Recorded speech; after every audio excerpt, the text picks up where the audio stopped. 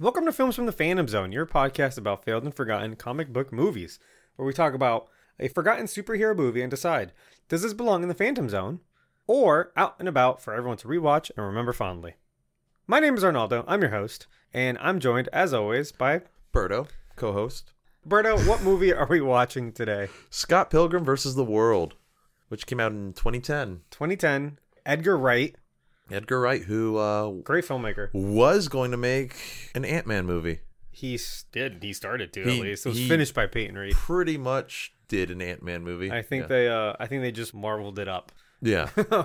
Because what we were saying when we were talking about our Black Widow reviews, everything needs to kind of fit in the same universe. And if Edgar Wright were to do what he did in this movie to Ant-Man, no, that wouldn't belong in the Marvel Cinematic Universe, you know? Yeah.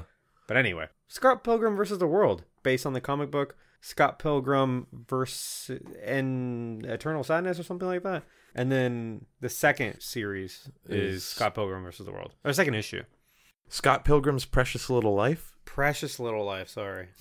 And then the second series is Scott Pilgrim versus the World. Yeah. And I think this adapts both of those stories. So yeah, we just did Dragon Ball Evolution. Yes. We reviewed Black Widow before that. And then before that, we did the Teenage Mutant Ninja Turtles 1, 2, 3, and TMNT. Guys, if any of that sounds interesting to you, check it out. But that brought us to Scott Pilgrim. Usually we find some sort of like jumping off point, but I think this time it was just kind of like, let's just do something random, right? Yeah, like a one-off type deal. And this is as random as it gets. Yeah. This movie. In order for it to fit our rules, I think they were looking forward to possibly making sequels. Well, this movie also lost a lot of money. Right, but it was a big box office disaster. Yeah. It lost a lot of money, although being very well received by critics, audiences. It's a cult classic now. Yes. People have put this on a lot of top 10 lists for 2010. So, I mean, obviously, you don't need us to tell you this is a good movie. Yeah, it's good. It's funny. It's also like cynical and earnest at the same time. It strikes a very weird balance there. It would be really nice if, who knows, maybe one day they decide, hey, we can maybe make a sequel to this. I would have loved to have gotten a sequel to this. Yeah. And there are like 5 more Scott Pilgrim comics that go on after this. Yeah, they could have adapted a few more things. That would have been super fun. Yeah, even if they were to do it more recent on the cheap, Anyway, and before we move on, this movie is available on Netflix. It is just there, which is great. Yeah, Netflix no need to in rent America. anything. True. There are time codes in the description.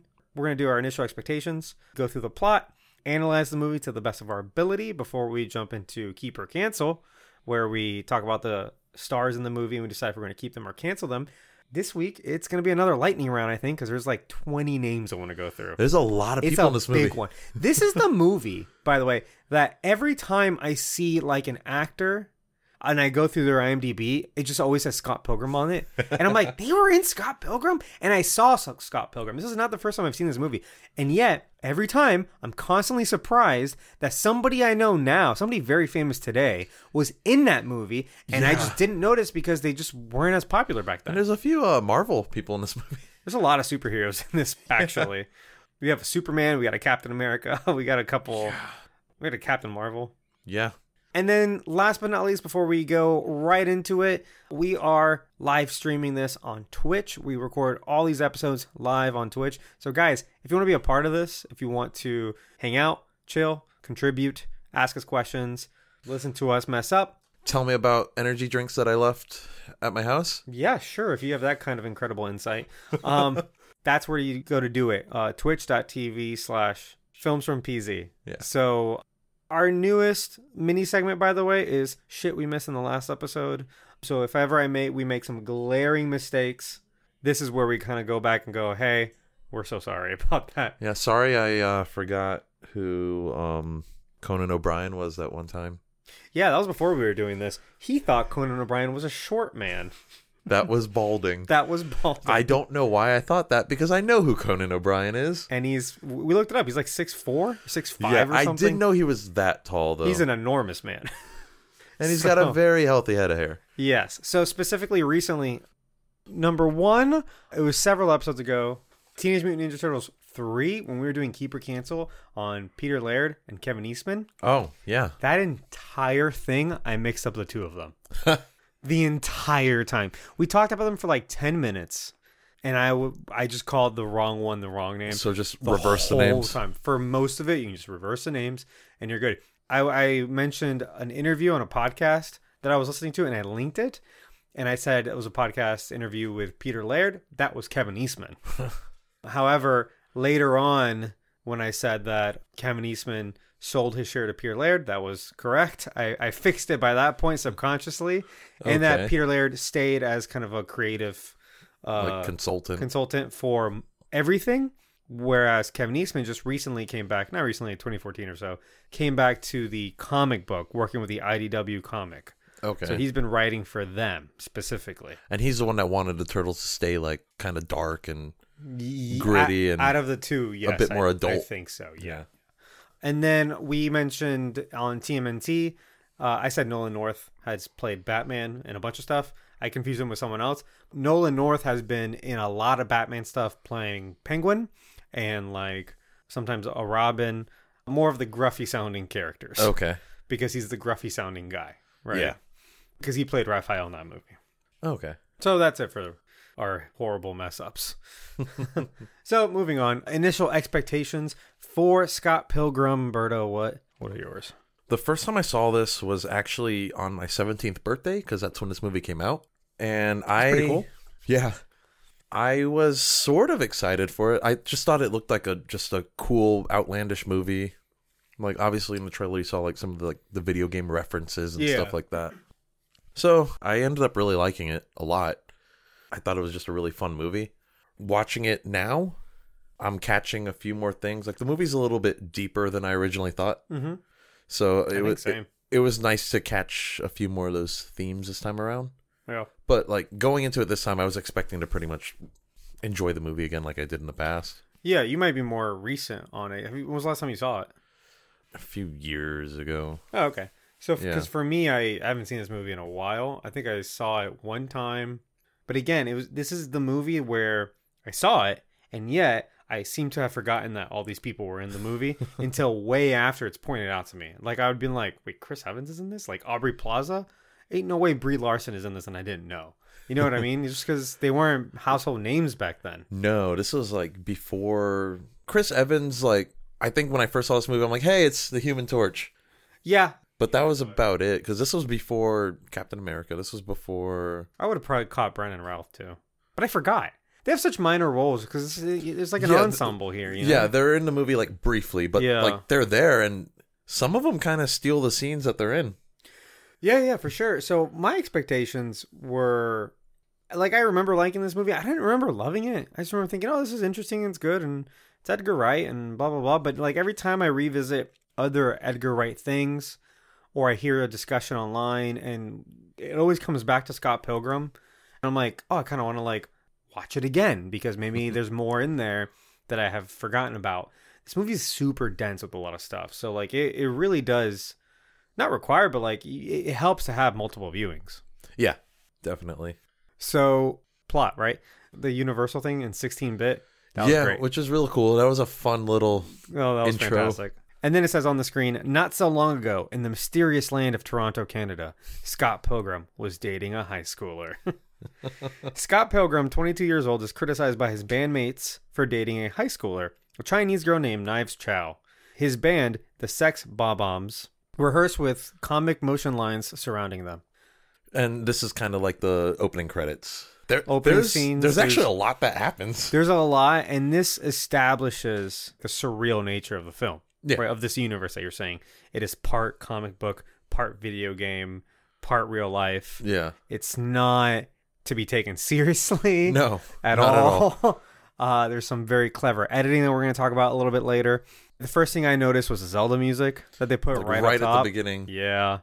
I read a little bit about how they had to like convince Nintendo, because Nintendo does not just let anyone license their shit. No, they hold ever. Never. They hold everything very close and dearly to them, just because they, their properties are precious to them. Yeah, it's the reason why we haven't some of the few times that they have license it out, it's usually been a disaster. See the Super Mario Brothers movie. Movies, yeah. Ooh. Or some of those older cartoons. I think those were fine though, like the Super Mario cartoons and the Zelda cartoons are okay. Yeah, I remember watching those when I was a the kid. movie, the Super Mario Brothers movie, bad. It's bad stuff. Lovably bad though.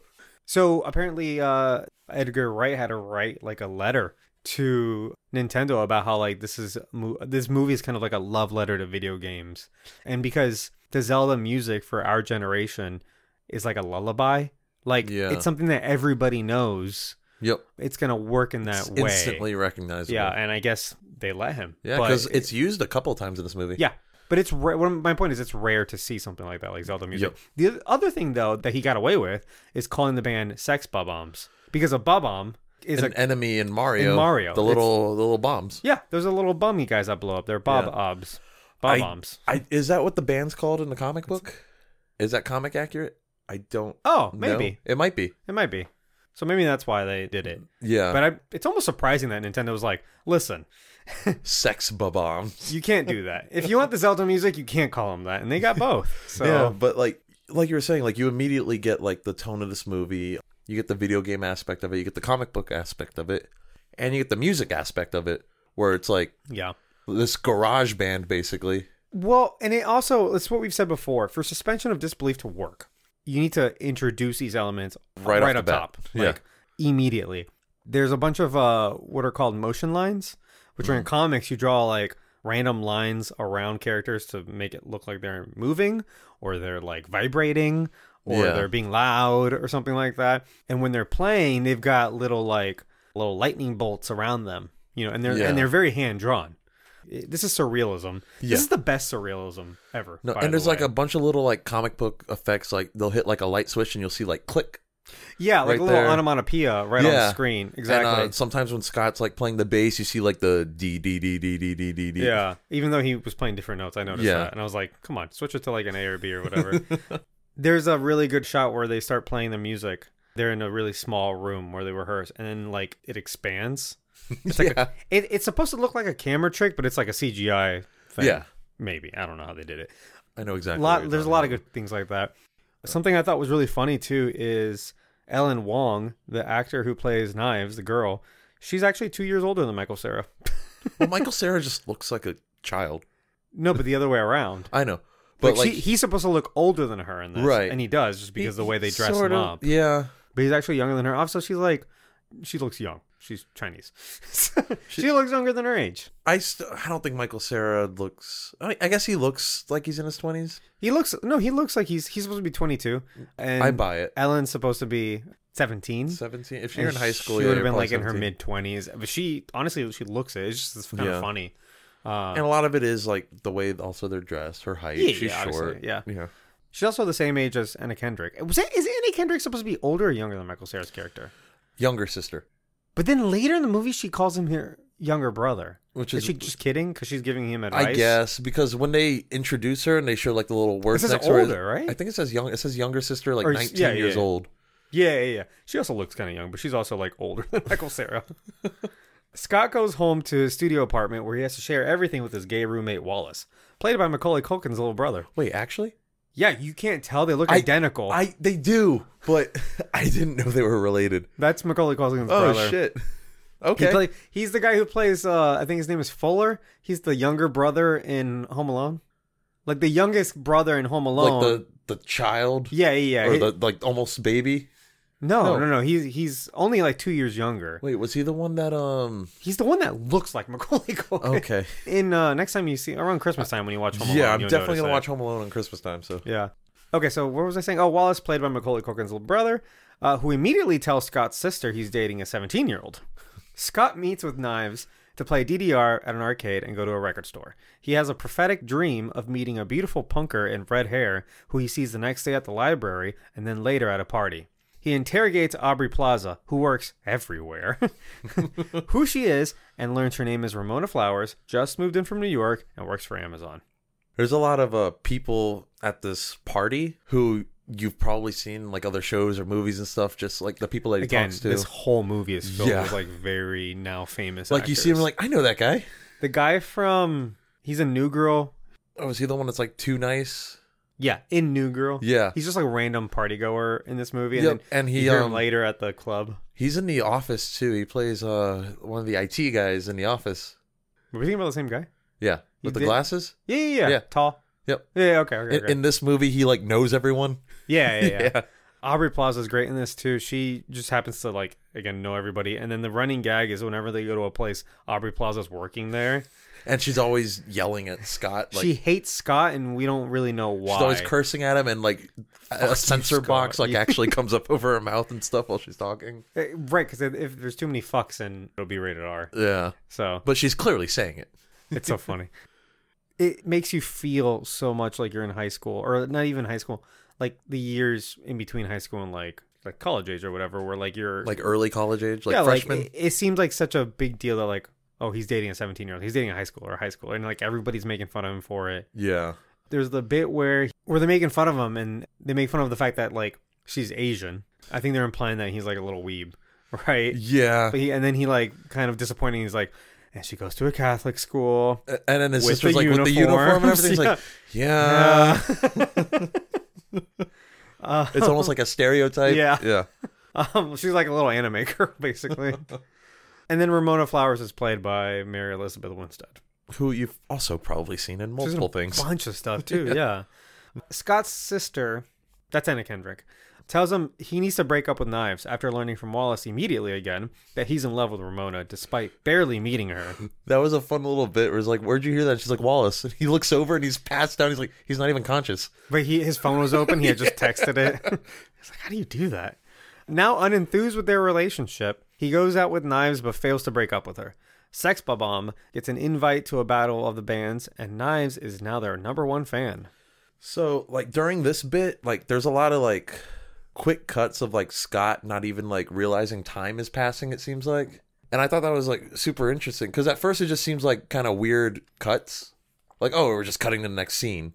But it seems like Scott's just, like, Wallace would be like, hey, don't you have to, like, pick up your girlfriend or something? He's like, no, it's like 6:30 in the morning. And he opens the door and it's, like, afternoon. Like super light out. Yeah.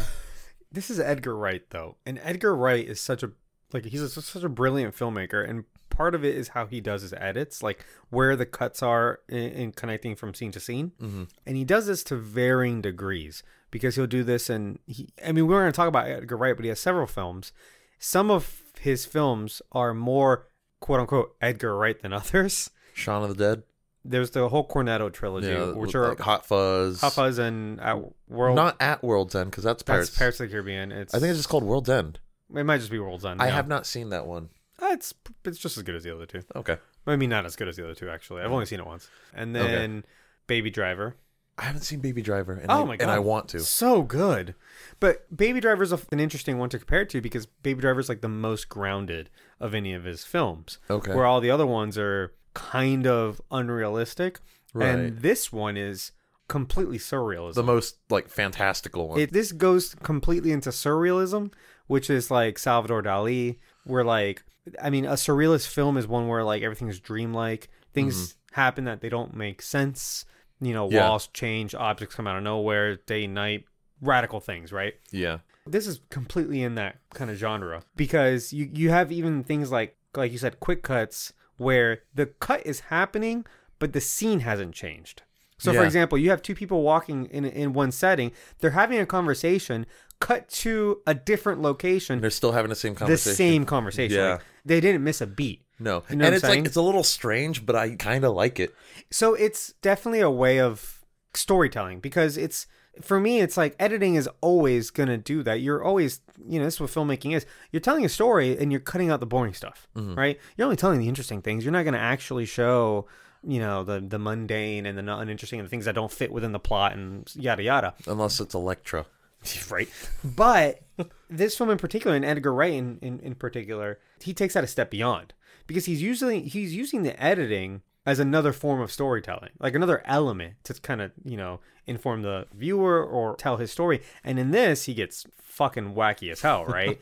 Little things like, I'm trying to think of what edits there is so far that we've already discussed. Oh, in the fucking party. It just cuts from him talking to person to person to person to person. And that does seem like a supercut scene that, you would see. But like, there's a part later on where He talks to Ramona, and then he kind of like strikes out because he's so awkward and weird. And then after that, he goes like on screen. It says, and then he just stalks her the rest of the night. Yep, and you see him like following her, and it just cuts of him just like right behind somebody. Yeah, exactly. So there's an example, I guess. Yeah. Scott goes to the bathroom, hears the great fairy music playing as he walks into another dream. He wakes up to Ramona at his door delivering his Amazon package and asks her out. He had ordered an Amazon package and earlier. then immediately sat at the door. Yeah. That would be a funny joke today because Amazon will deliver the same day today. Yeah. Maybe not 11 years ago, but they meet that night at a park, go back to Ramona's place, and kiss with pink hearts surrounding them. He sleeps over, but Ramona decides to not have sex with him. So they just have like a nice date, and then I just want to like remind everyone that this is Michael Cera, and he's basically playing every character he's ever played. He's very typecasted, so very awkward. Very awkward. It's George Michael from Arrested Development. That's exactly the same character. He's really only ever thinking with his dick, because he's such a he's just always been like kind of the reject, kind of like the awkward one. If he has a chance to like hang out with a girl, it doesn't matter if he likes her. Like he's just excited. Yeah. You know what I mean? It's like Anne from Arrested Development, where they're like, her? Anne, really? Her? Who's in this movie? She is in this movie. So he punches her in the boob. Oh, yeah. So the part where he goes to the bathroom, this is a prime example. Because he goes into the bathroom, a pee meter comes up like a video game, like right over his shoulder. He pees, and the pee lasts for like 1 second. And he like barely washes his hand. He just wets his hands and then walks out. So it's funny because it's kind of done for a laugh, but at the same time, this is Edgar Wright doing his stuff, right? Yeah. Do you need to show him peeing for a full 22 seconds or however long it takes to pee? It's almost like that scene in the bathroom only exists to further establish kind of the surrealist setting that he's creating here, where like he went to pee. Yeah, it was a second. Who cares? That's not the important part of the story. I'm showing you that I'm breaking reality because we're going to go AWOL in a couple of minutes, right? And he just like wets his hands in the sink and wipes it on his pants. Yeah. Like it's going to go crazy from here on in. So you need to already buy into this premise that what you're seeing is like a video game. It's like a comic book. It's not real, right? And then the Great Fairy music was fantastic because it starts playing when he's in the bathroom. But that already gives you the connotations of like what the Great Fairy Fountain music is in Zelda, right? When you enter like the Great Fairy's fountain, she's the fairy that either unlocks abilities and also fills up your heart containers. It's a very kind of like serene, mystical location. Yeah. It's not the bathroom. No, not at all. So that already kind of projects what's about to happen next because you're just like, why is this music playing? There's no quote unquote great fairy here. But then he walks out of the bathroom into this dream sequence where it's kind of like white and fog. And he's having this dream and like he sees Ramona Flowers again. And he's like, I don't remember if it's the first dream or the second one where he goes like, is this real? And she's like, no, you're just having some idiotic dream. He's like, does that mean we can make out? Yeah. Oh, good stuff. Oh, we forgot the part where he gets the email. Yeah, that he just like he just kind of skims over it, but this email is actually kind of foreshadowing what's about to happen. And that also kind of is breaking through like the logic of this film where he hasn't started dating Ramona yet. He gets the email before that. Yeah. And it's an email from the first Matthew Patel, the first evil ex, it's like, who he has Dear to fight. Scott, I understand that we're supposed to fight, blah, blah, blah, blah, blah, blah. And then you see like the words on the screen says like duel to the death. And he's like, this is boring. Boring, deletes it. This takes place in Toronto, he said, and it's like, apparently it's April. but it's like, it's snowing like crazy. That's the joke, that it's like always cold there. And she delivers her packages on roller skates. Yeah. And then when she skates, she's so hot that she melts the ice as she skates. It's such a neat little detail, right? Yeah. At the Battle of the Bands, Ramona arrives and is introduced to Scott's sister and Wallace. When Knives arrives and kisses Scott in front of Ramona. Scott has, remember, they're still technically dating. Yeah. Scott has seemingly forgotten about Knives since his infatuation with Ramona began. Everyone stares at the awkward scenario, except for Wallace, who's staring at Stacy's boyfriend, Jimmy. Oh, that's her name, Stacy. That part is actually really funny because everybody turns to Scott to like look at him, and it's almost like one of those scenes where it's like it zooms in on them, and they're like, yeah, and there's more motion lines too, like they're staring, and then it goes to Wallace, and he just turns and looks at Jimmy. He's not looking at all. He doesn't care. The running gag here is that Wallace is like, an ultimate like gay player. Yeah. And he just gets whatever guy he wants. He sleeps with like 5 guys throughout this film. They share a bed too. Like they share everything. Wallace and Scott. Yo, it goes like the little run through of his apartment. Yeah, and, yeah, like, that's a fun bit. everything is Wallace's except for like 2 things. Yeah. It's just a mattress on the floor. And so there's multiple parts in the movie where like Scott gets up from bed and then Wallace gets up and then just some other guy just gets up next to Wallace. Yeah. It is pretty funny. It's fucking hilarious. Just at the and end, they just treat it as normal. yeah, they're just like, oh, it's just Wallace or whatever. At the end, there's another guy too, because they've done it so many times that like it just one up the gag by putting a third guy getting up, or I guess a fourth. Yeah. Sex Bob-omb starts playing, but are interrupted by Matthew Patel, who crashes into the ceiling and introduces himself as Ramona's evil ex. The two engage in an epic Tekken-style fight, and Ramona explains their relationship to a cutaway animation from the comic. She also reveals that he has mystical powers. He levitates, sings a Bollywood-style song with his demon hipster chicks, during which Scott throws a symbol at him and he explodes into quarters, which Scott is excited to collect. So this whole sequence is actually very funny. Again, if you haven't bought into this premise yet, then at this point the movie's lost you. Oh, It's moved on beyond you because it gets insane here in like the best fucking way. Because this scene like starts off as just a regular like battle of the bands type deal. Another band plays first, Crash and the Boys, and Wallace is like yelling at them from the balcony. He's heckling them. Yeah. They play like 2 songs, but the songs are like super. Well, one of them's super short. And then the second song they start playing, and then the guitarist from Scott's band is like freaking out while they're playing. He's like, how are we supposed to compete with this? But like you can't hear him because the music's playing, so like giant subtitles. Yeah. God damn it, Scott, stop standing there. You're freaking me out. Scott's like just staring at Ramona, who's sitting next to Knives. Yeah, and he's like, this is a nightmare. His little predicament here where, you know, the new girl doesn't know that he's technically dating this girl, who doesn't know like he's been with this new girl. Yeah. So they're both freaking out for different reasons. Playing this, Michael Cera's kind of role here of like, you're supposed to like feel for him, but he's kind of a dick. He's like an asshole, and he's fucking up, but he's so oblivious to like his scenario. Like he's an asshole, but he's like ignorant to it because he's such a fucking idiot. Yeah, and so you're supposed to empathize with him at some level, and you kind of do. Like you do because you kind of remember being in scenarios like that, where like I don't know, like maybe you got so excited doing a thing you forgot another.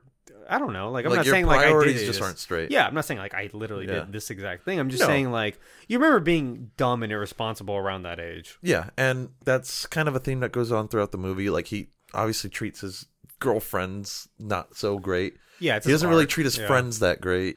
But Matthew Patel's fight, his entrance is amazing. There's a big crash word that pops up. Everybody freaks out for like a second. It's so funny how much of this they're treating like normal, because this is a weird universe where like everyone's totally fine that there's like a video game premise. And Wallace just yells, "Fight!" Yeah, and it is like Tekken style or like Mortal Kombat where like, you know, they set up the fight. There's like a cutaway. There's an intro. Yeah. And then a big versus and a fight. Yeah. The intro to like every fight in this movie is amazing. Yeah. The setup to each fight is so good. During this fight, Matthew, he shoots a fireball and kills the other band. He like disintegrates them. And like no one cares because it's like, it's not real. You know what I mean? It's like a video game where you die, it doesn't matter. Like you just go somewhere else. Yeah, and like after the fight, the judge is just like, I guess sex bombs win. Yeah. There's a thing called lampshading, or like I think it's what it's called, lampshading, or like dropping a lampshade. Have you ever heard of that in writing? I've heard it. I don't know what it is. So basically, if you have a ridiculous thing that you're doing, or something that may jeopardize the viewer's or the reader's suspension of disbelief, this thing you can do, it's called like hanging a lampshade or lampshading, is when you have a character in the story also point it out. If you openly point it out, then... Like how ridiculous it is? Yes, how ridiculous it is. Then the people in the story are with you, the viewer. Like, they're like, this is ridiculous. Therefore, you're like, oh, okay. It's realistic now. So is that what Scott's sister is here? Yes. Because she's the only one that's like, what the fuck is going on? She looks so confused. She's like, what the fuck is happening? And everyone else is just treating it as if it's normal. Exactly. And she's kind of your little surrogate here, because you're like, this is stupid. But because in the thing, they're like, this is stupid. Now you're like, oh, I believe it. Yeah. You know? Now that'll only get you so far, obviously. But it is a technique that it could also be used for comedic purposes as well. Oh, yeah, absolutely. Especially when it's kind of a funny, lighthearted thing like this. The fighting in this movie is actually pretty good. It's incredible. And that's the other ridiculous aspect is that all of these are just like trained martial artists. Yeah. Right? Scott Pilgrim is getting attacked by a flying Indian man. And he immediately knows how to fight back. And he is fighting like, it looks like a Kung Fu Hong Kong film. Yeah. You know, it's incredible. And it's perfectly normal. And he's like, what's going on? Ba, ba, ba, ba, ba.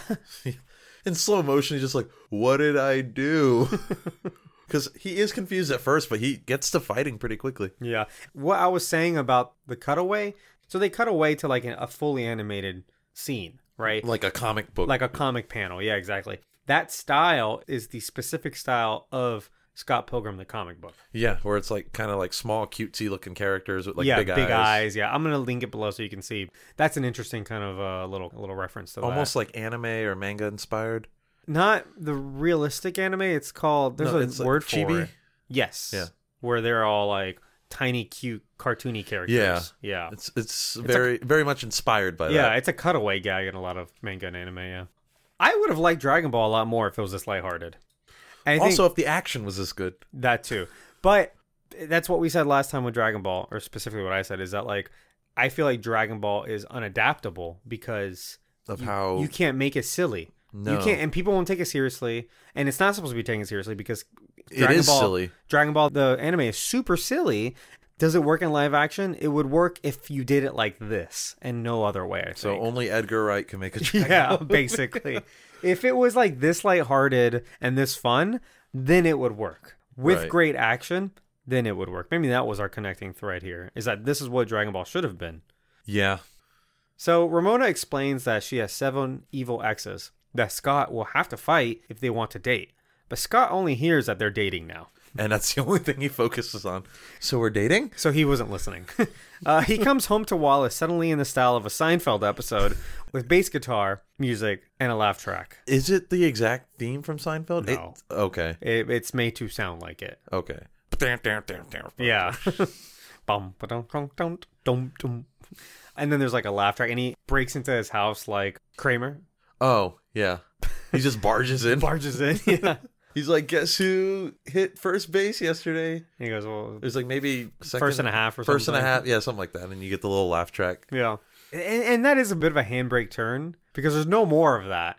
No. It's just a gag. Yep. But again, this movie's already established that we can do stuff like that. Mm-hmm. You know what I mean? And it's perfectly and fine. I didn't question it. I was like, that's funny. I thought it was hilarious. Wallace forces him to break up with Knives, who is heartbroken. So right at this moment, too, there's a really good cut. And this goes back to what we were talking about earlier, where as he leaves the apartment, because Wallace kicks him out, because he's like, you have to break up with Knives. Because, you know, you're telling me about how you went to first and a half base or whatever. So what are you gonna do now? As he leaves, Wallace is watching TV, and it's like a preview for the next character we're about to meet, who's a movie star. His next movie. Lucas Lee, yeah. And he's like this action movie guy, and he's doing a movie where he's in a phone booth. Probably based on the movie Phone Booth with Colin Farrell. It's like, all right, punk, you're going to hear 2 clicks. The first one's going to be me hanging up. The second one's going to be me pulling the trigger. And then it cuts from that trailer of him in the phone booth. It cuts to the same exact shot, but it's Scott's Scott in a phone booth. Exactly. Yeah. I mean, it's what he does in a lot of his shots where he's in one place, now he's in a different place, having the same conversation like we said, or they're mirroring shots from one scene to another scene. And it's a good transition. As a transition, exactly. Yeah. Mostly for fun. What were you going to say? Oh, I was saying, like, this is also the part where, like, doesn't he call Knives, and Knives is, like, right in front of him? Mm-hmm. She, like, scares him and shit. She's like, are you in the phone booth? Wearing, like, a jacket and a hoodie. Yeah, why are you psychic? Yeah. There's just, like, good, like, little lines like that. Like, why are you psychic? Scott and Ramona have an unsurprisingly awkward date at his house. Overly self-conscious about his horrible self-cut shaggy hair, they go to the movie set where Lucas Lee is filming his new action movie. Ramona was unaware he'd be there and reveals that they dated in the 9th grade. Being an evil ex, Lucas starts the fight against Scott. but leaves his stunt team to fight him. Scott makes quick work of the stunt team and then goads Lucas into doing a super gnarly skateboard grind down a huge snowy rail. He grinds too fast into an explosion-y demise. This entire sequence is really good. I mean, you can say that about this whole fucking movie, man. But it's so fucking funny. It's very funny. And it's like super like self-aware with like the stuntmen and stuff. Those are Chris Evans' actual stuntmen. Are they actually? Yeah. I mean, I don't know if he has that many, but at least a couple of them are like his real The first stuntmen. one like looked like him. Exactly. Yeah. That's like his main stuntman, I think, for most of his movies. And like the shot of him, he's like, I'm nothing without my stunt team. Yeah. Chris Evans is fantastic in this. He's just playing like this elevated version of himself, you know? Yeah.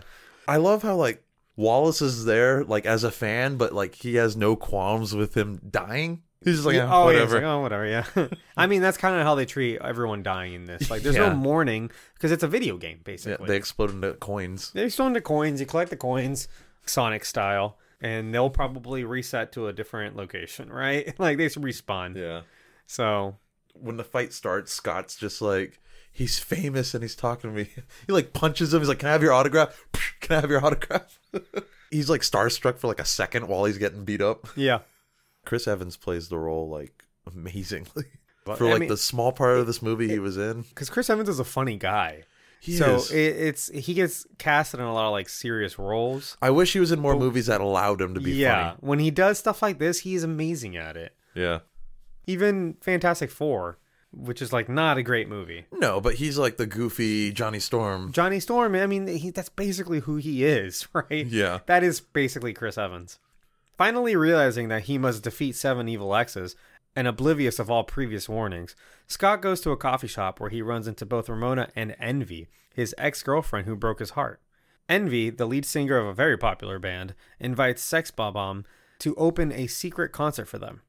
There, Envy's band starts playing, and Scott points out that the bassist is Todd, the man Envy left him for. But Ramona recognizes him as one of her exes. Knives is there dating Scott's friend, trying to make him jealous. So...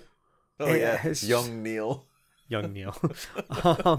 So Envy, the ex-girlfriend's a character that they had kind of like mentioned earlier. It's like the previous girlfriend, the one that broke his heart, the one that he's been miserable over, played by Brie Larson. And he does tell Ramona earlier in the movie that like she left me for a friend, and that's the bassist. It's Todd. It's Todd, played by Brandon Routh, who just happens to be one of Ramona's exes. Yep.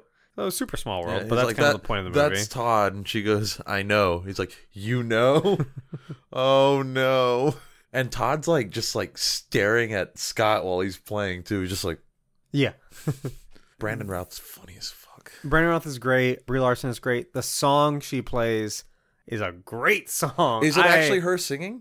Yes, that's her singing. Okay. She's a good singer. She was actually trying to make a singing career first. A music career before doing before acting, or like at the same time. Oh, okay. She was trying to be like a pop girl. Gotcha. And she's got a good voice. Didn't take off, but I mean her acting did, so it's whatever. But yeah, she can sing. Yeah, but that's the song that always gets stuck in my head. I actually have that song on my Spotify playlist.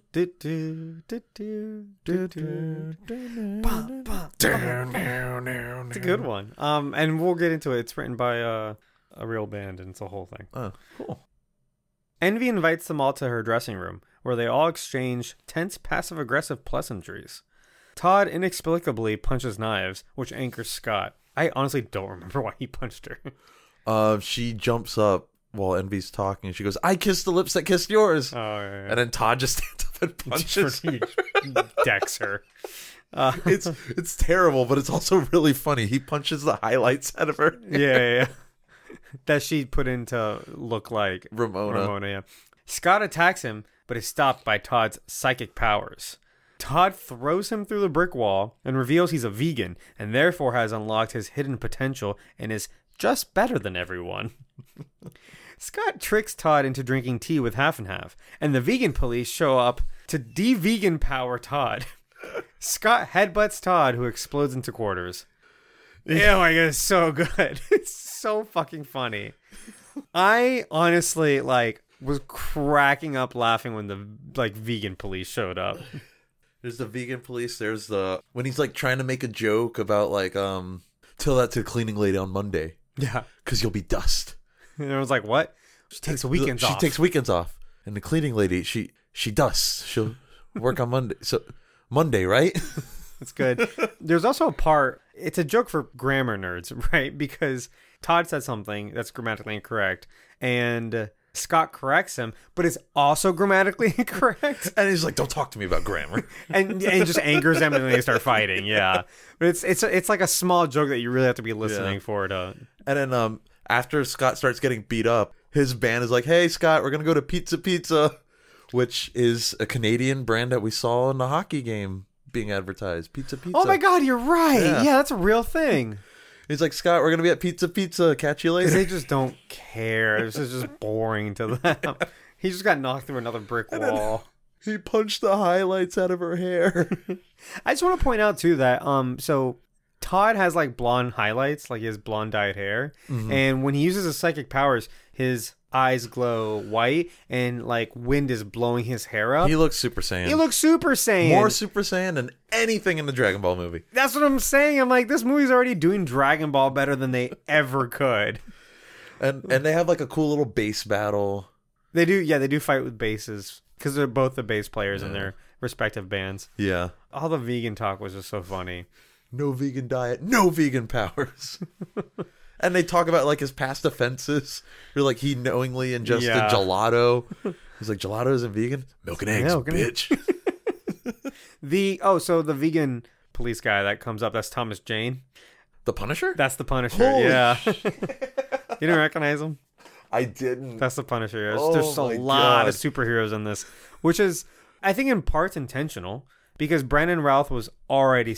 He was already Superman. He was not the Atom yet. No. But Thomas Jane was already Punisher. Yeah. And this is kind of like a superhero-y, video gamey kind of movie. It makes sense to cast these guys even in small roles like that, right? Oh, and Chris Evans was already Human Torch. Not Captain America yet. No, this was 2010. This was a year before Captain America. He might have already been casted as Captain America or auditioning, but he wasn't. The movie wasn't out yet, and I'm not sure if we knew he was Captain America yet. I don't know. That's a good question. But also, there's after they depower him and Scott like headbutts him and blows him up. You see in the background like the vegan police. They're running and they jump and high five each other in slow motion. They're like, yeah. I didn't see that. That's funny.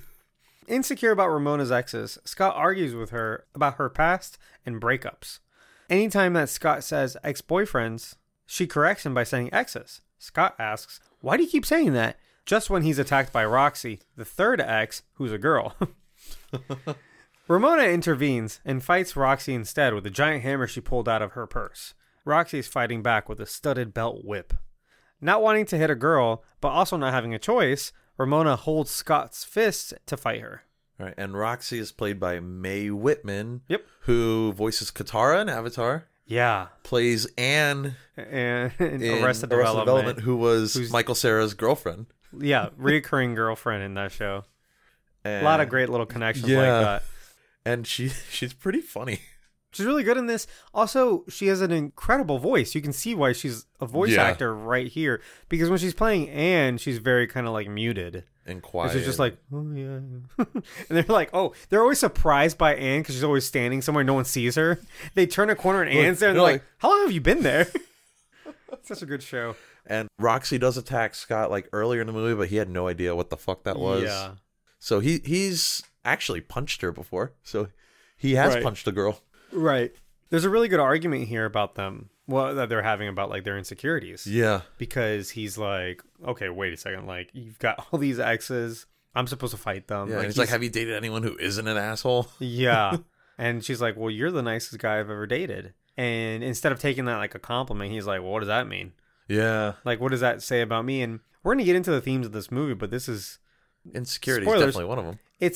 This is all an allegory for like, dating and especially at this specific age and seeing relationships as like you would as an adolescent rather than like an adult. Yeah. And being immature in an earlier relationship instead and of focusing being grown up about it. Yeah. And like vilifying like the exes, like they're like your enemies when they don't give a shit probably about you. No. And your current person is probably with you for you, having nothing to do with your exes. So we're going to get into all that stuff. But here is a lot of really good, obviously kind of have to skim through the argument, but it's some really good stuff here. Yeah. That they're arguing about. After they have this fight with Roxy, it just kind of escalates because after the fight, Scott and Ramona argue about their exes some more, with Scott asking if there's anyone at this party she hasn't slept with. Yeah, not a good move. Yeah. She leaves, accusing him of just being another evil ex waiting to happen. She left him a laminated list of all her exes, the next being the Katayanagi twins, and their next band in the Battle of the Bands, both of whom she dated simultaneously. Appropriately, both bands will play simultaneously. The bands battle, quite literally, and the sound of Sex Bob-omb takes physical shape to fight the twins' two dragons. The twins explode, and this time Scott is awarded a 1-up. Alright, so obviously a lot of shit going on here, but yeah. This battle, though, is one of my favorites, like, visually. It's fun, yeah. So they've got this giant hall with stages on opposite ends, and they're supposed to play at the same time. Yeah. It doesn't make any sense. But that's how they're going to decide, who the victor of the Battle of the Bands is, right? Yeah. But then the Katayanagi twins, their music starts taking physical shape into like two like twin dragons. Twin dragons, yeah. And then luckily Sex Bob-omb starts playing so well that theirs takes shape into like a giant ape. Yeah. And like they start fighting. Yeah, like a kind of a Donkey it's really Kong and that's guy. where you get the verses and then the fight starts. And we also get to hear like a new song from Sex Bob-omb here. Almost the whole song. Like they play like an actual song. Oh, here. yeah. Which I like this one. I think it's called Threshold. Okay. I kind of want to get the soundtrack.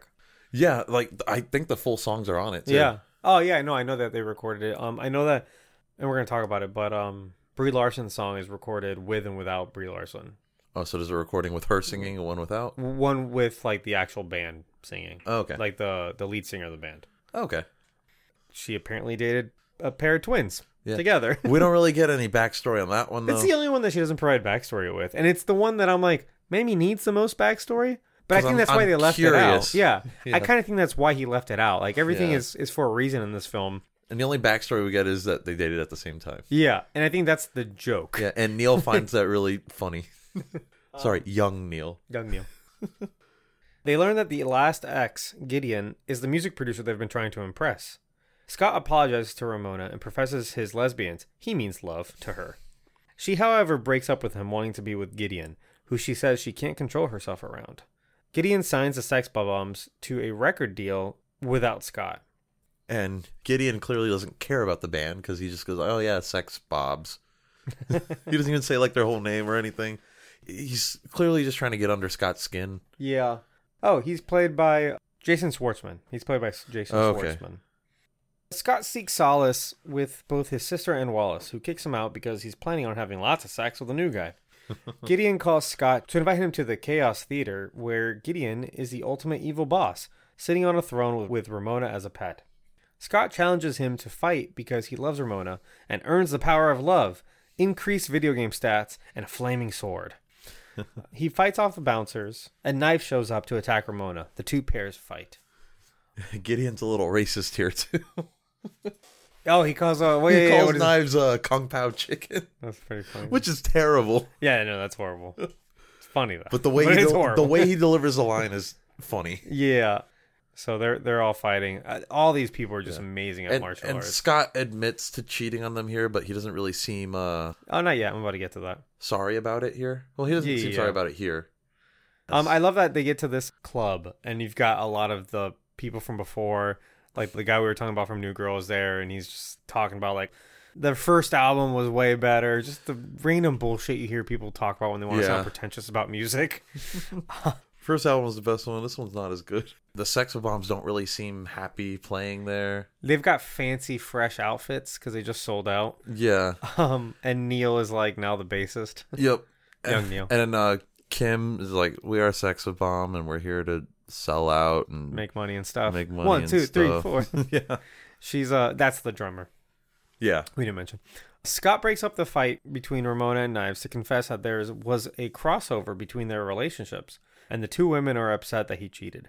Just then, he's stabbed by Gideon with his own flaming sword. In a dreamlike afterlife, Scott talks to Ramona, who explains her relationship with Gideon, and that she has no control over herself around Gideon because she has a literal mind control chip implanted on her neck. So that is evil. Yeah.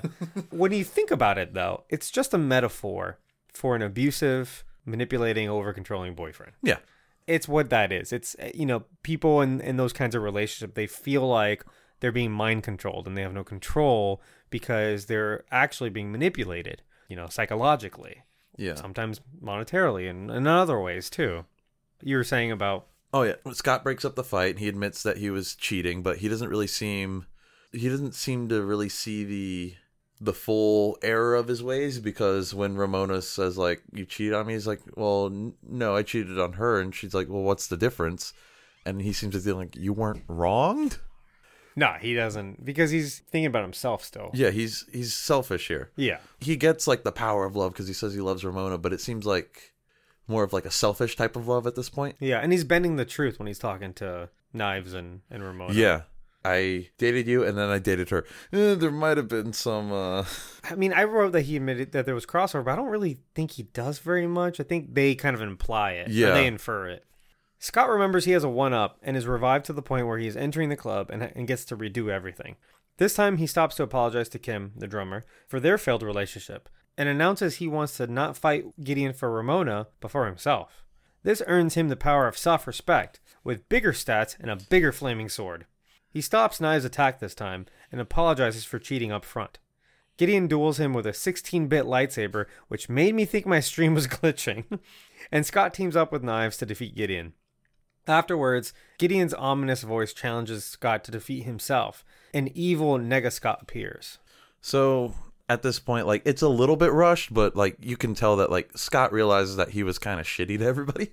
Well, that's part of the gag, that, like, he's replaying this level. Yeah. And so he knows all the bits. He knows all the bits, yeah. Yeah, he knows how to defeat everyone. Like, early in the movie, he, like, goes in through, like, different levels of bouncers, and he's, like, coming up with random like passwords and stuff. Whatever. Which is funny, because one of them's whatever, and the other one's... It's so angsty, like, emo teen. Yeah. And the second time, he's like, your hair looks stupid. Kills him. Yeah. Jumps. It's just kind of like speed rushing through a level. Rushing through because he already played the level. Right. But, like, when it comes to, like, his character growth, here is a little bit rushed too, but it is there. Like, he realizes, like, hey, I was shitty to, my bandmates. I was shitty to Kim, who I had a bad relationship with, which I'm sure ended on worse terms than he led everyone else to believe. Right. To him, it's a joke, but, like, she clearly, like, does not like him. Right. And then, like, with Knives and Ramona, like, he's like, hey, what I did was wrong. Like, he's learned a lesson here. Yeah. He had to die to do it, but, I mean, that's kind of the, that's the epic hero. Yeah. He has to literally fall, die, and then come back. He realizes, like, essentially, he realizes how shitty he was, and he tries to make up for it. And he realizes that he needs to do this for himself and not for others. Yeah. So that's why he got the power of self-respect. Self-respect, yeah. It's also, this whole movie, he's treated relationships like status symbols. Like, he thinks less of himself after he was dumped. He is excited that he's just dating someone, even though everyone's like, well, that's a high schooler. And he's like, yeah, but it's a person. I'm dating them. It's kind of all he really sees in Knives at first. Yeah. You could probably tell that he thought the same thing of Kim, the drummer. Because it's high school. In high school, sometimes you just date for status. Yeah. You know what I mean? Or just to, like, be dating. Or, yeah. So it's a very kind of selfish impulse. And so here, now that he's, like, quote-unquote fallen in love with Ramona, the second time through now, he's like, I'm not fighting for Ramona, I'm fighting for myself. And he's thinking less of, like, relationships as, like, statuses and more like, these are real interactions, real partnerships that you develop with another person, which is maybe why he's like, let me apologize to Kim, who I've never taken seriously. Yeah. And it was like a shitty situation that I probably put her through or whatever. So it is kind of like maturing. And like I said, I think that's kind of the major themes of this movie or whatever, but he's obviously much better with fighting this time after he gets the better sword.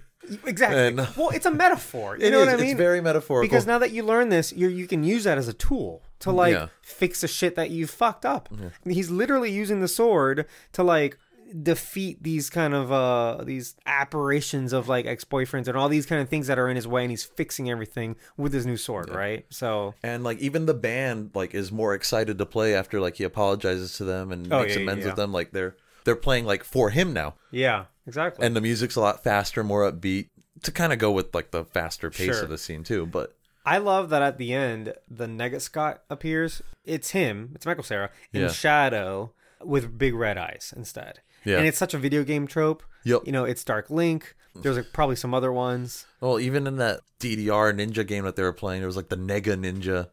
Oh, that's a good foreshadowing. I didn't see that. Yeah, when Scott's like, man, I can never get past this guy. Oh, that's great. Fuck. Yeah. That's a great little bit because he can never get past himself. Exactly. The metaphor here is that the main villain to all of this is yourself. It's not the evil exes, because like I said earlier, it doesn't matter. Like, exes in a relationship do not affect you. They do not affect your relationship with this person. You are starting fresh. Yeah. And so what really the real enemy is yourself. You're the one getting in your own way, and at the very end, you're going to have to overcome those things. And so it's very appropriate that he has to fight himself last. But it all happens off screen. Outside, which is just funny, it's a gag. Outside, Scott and Nega Scott emerge as friends, agreeing to get brunch later. Yeah, they're just chatting. Oh my God. Ramona leaves Scott and Knives, saying she needs to figure herself out, and Knives encourages Scott to go after her. Scott asks Ramona to try again. So, really great stuff, because for a minute, you can see that Scott now kind of sees something in Knives. But when before, he didn't really think much of her. He sees her as a person now. Yeah. And now he's starting to see, like, maybe the things he wasn't seeing before. Because, again, it's not a status symbol anymore. Just like, oh, I have someone. I'm dating somebody. But I like this part, too, because Ramona is like, I don't know if she's feeling jealous a little bit. Like, oh, you guys fought really well together back there. Which is the part about the DDR that I caught on to is that they were very much in sync when they were playing DDR together, and so when they fought together, him and Knives, it was the they're same fighting thing. together. Well, yeah, they were like beating the shit out of Gideon, but they were like in sync with their kicks and stuff. Exactly. Yeah. But Ramona is obviously going through her own shit, and she feels like she's got to do that on her own. And Scott's like, yeah, sure. And Knives is like, you've been fighting this whole time for her. Go get her. You can probably make this work. Right. And as a married man here, I can tell you, I think this is the part where in a relationship, you need to learn to combat difficulties together. Yeah, it's not your own battle to fight. Right. When you have a problem, you guys are a team, you're partners. And you kind of have to do it together. Even if it seems like it'd be easier to do it on your own, even if it seems like it's your own problem, that's what relationships are, especially marriage. You know, you're in it together. Absolutely. And so I like that he goes after her and she's like, yeah, let's do this together, actually. Let's figure out whatever this is. Let's figure it out together as a team. And then they walk in through that door that popped up, which is her apartment door, which is a gag that they had done earlier, too. Yeah. That her door just kind of apparates out of nowhere. I also like that he says Chow Knives, whose name is Knives Chow. That's a good joke. But yeah, I think that's it. As far as plot goes, yeah, because after this is just roll credits, right? Yeah, that's it. Yeah. That's the movie. So, analysis on Scott Pilgrim versus the World. There's a lot of stuff to talk about here. I think maybe it's best to start with themes. Yeah. You want to do? But we mentioned this earlier. But if you jumped around, you skipped the plot, and you're just getting here now, I kind of talked about how I think this movie is an allegory. If you don't know, if you weren't paying attention in English class, an allegory is a story that the whole thing is one giant metaphor. So like Chronicles of Narnia and the Bible. Exactly. Yeah. Chronicles of Narnia is a Christian allegory, and there's a bunch. Actually, there's a ton of Lord of the Christian Rings has Lord a of the bit Rings of it. Sort of is A little bit. if you want to read it into that way. Yes. You know, wasn't Tolkien like a Christian scholar? I think so, and I think he was friends with C.S. Lewis, who wrote Narnia. Oh, actually, yeah, no, they were. Yeah, they were like real good friends, right? Mm-hmm. They fought in a war together. I think so. Yeah. So anyway, this film, I think it's an allegory for relationships, specifically like the difference of how you see a new relationship from when you're like a teenager to when you become an adult. There's that transition there of like maturing, which is what we see Scott go through. Because again, I'm repeating stuff I said in the plot. The way he saw relationships at the beginning of the movie were kind of like as status symbols. like he wants to be dating somebody so that he has the status of in a relationship. Yeah. Right. And so when he starts dating Knives, he's just like, I've got a girlfriend now, so no big deal. And then he's just like kind of going through the motions, kind of neglecting her. He doesn't care about her. Like, that's not the point. There's multiple times where she's like, hey, remember you're supposed to meet me at the bus stop half an hour ago? And he's like, yeah. Right. Really, he just, he was dumped by somebody, and he can't just be dumped forever. He has to kind of like prove to everyone, not really himself, just prove to everyone else, oh, I have a girlfriend. It doesn't matter that she's a high schooler, that she's 5 years younger than him. Yeah. Because he's supposed to be 22, she's 17. Exactly. That's all he cares about. And the way kind of he sees Kim, the drummer, is the same way. But with Ramona, it's kind of the first girl that he like actually really likes, that he's kind of like infatuated with. He claims to have fallen in love, right? And then the way he sees her ex-boyfriends as evil and people that he has to overcome and fight, it is a very immature way of thinking of a relationship. Yeah. When you start dating somebody and you're like concerned with their exes, like they matter, like they have anything to do with your current relationship, well, they don't. But that is a very high school way of thinking it, because in high school, you are very likely to know those people. Yeah, it's a very small community of people. Yeah, exactly. And in this happens where Ramona's ex-boyfriend is dating Scott's ex-boyfriend, and they're dating. His ex-boyfriend? Sorry. His ex-girlfriend. They're all exes who are now dating, and it's like this really awkward situation. And shit like that happens in high school because everyone's dating each other, and everybody knows each other. It happens in workplaces too. Sure. But he gets to learn by the end of the movie that really your person that you're dating, your relationship, is a partner. And that obviously he has to learn how to earn love and then earn self-respect as a result of that. Yeah. And he gains that power. That's what I'm saying. Yeah. That's what I'm saying. Like, he gains those abilities. The movie outright tells you. Yeah. No, it literally spells it on the screen. And like, I've seen people talk about this movie and like how it's like allegory, and how like it could also be taken as like this entire movie is like Scott's like fantasy almost. Like all the fantastical elements are just like him.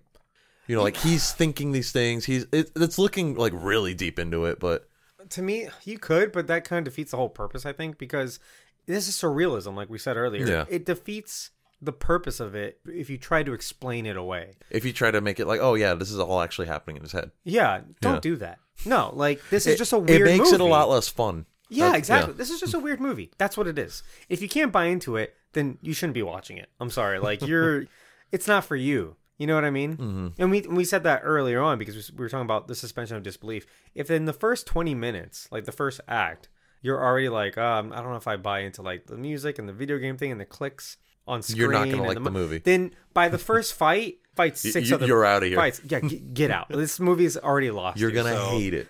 Exactly. Also, it's a lot about like how to look at your insecurities. I said that. Like, your villains, your exes aren't villains. Yeah. And there's a bit of a running gag through this movie, actually, with just like a little insecurity that Scott has about his hair. Like every time someone gets like, oh, your hair's getting a little shaggy, it's like a quick cut and he's suddenly wearing a hat. Yeah, he puts on a hat, yeah. Which is funny, but it's also just like he clearly cares too much about what other people think. It telegraphs that. Yeah, exactly. Like the main problem here is that he doesn't have that self-respect. Right. And he's so concerned about his outwardly appearance and what other people are saying about him, dating a new girl or whatever. And Ramona even says she likes his hair like that. Yeah. Because she says something about his hair and all of a sudden he's wearing a hat. He's like, what? Do I need a haircut? Like, is it shaggy? She's like, no, I like it. It's horrible. But yeah. It is interesting that he hasn't had like a salon haircut since he broke up with Envy, or Envy dumped him. And then... he's been kind of cutting himself for whatever reason. And then towards the end, Knives is like, I think you need a haircut. You should go to a salon. Yeah. But it's Ramona who's like, oh, no, I like it like that. Yeah. So it's a little bit of like, he's making the right decision. Knives is not for him. Right. Like, obviously, they have nothing in common. Yeah. Even though now he's seeing a little bit more worth in her that he didn't see before because he's an idiot. Yeah. But they're not... They're not compatible. No. But it's just another sign that him and Ramona might be. You know, and Knives and young Neil might be compatible. Well, now he's just regular. Oh yeah, by the end of the movie, he's just Neil. Just Neil. Good stuff. So, and we talked a lot about the cinematography, especially the edit, the cuts. What we didn't mention is that there is also a lot of like really interesting framing in a lot of the shots in the film. for example, there's the shot where the first battle of the bands, when Ramona and Knives are both in the audience. And like you were saying, Scott's freaking out. Yeah. Or not Scott, the other guy's freaking out. And Yeah. Scott I is can't just remember staring. his name. What's his name? They say it like only twice. Yeah. But He's the guitarist. talent. Yeah, like the the talent. main guy. So he's just staring at Ramona and at Knives sitting next to each other. And then they cut away to the same thing from Ramona, and because they're up on a balcony, like their point of view looking at the band. If you look in the corner, you just see Scott's face just like blankly staring up at them. Like out from behind the curtain. Yeah.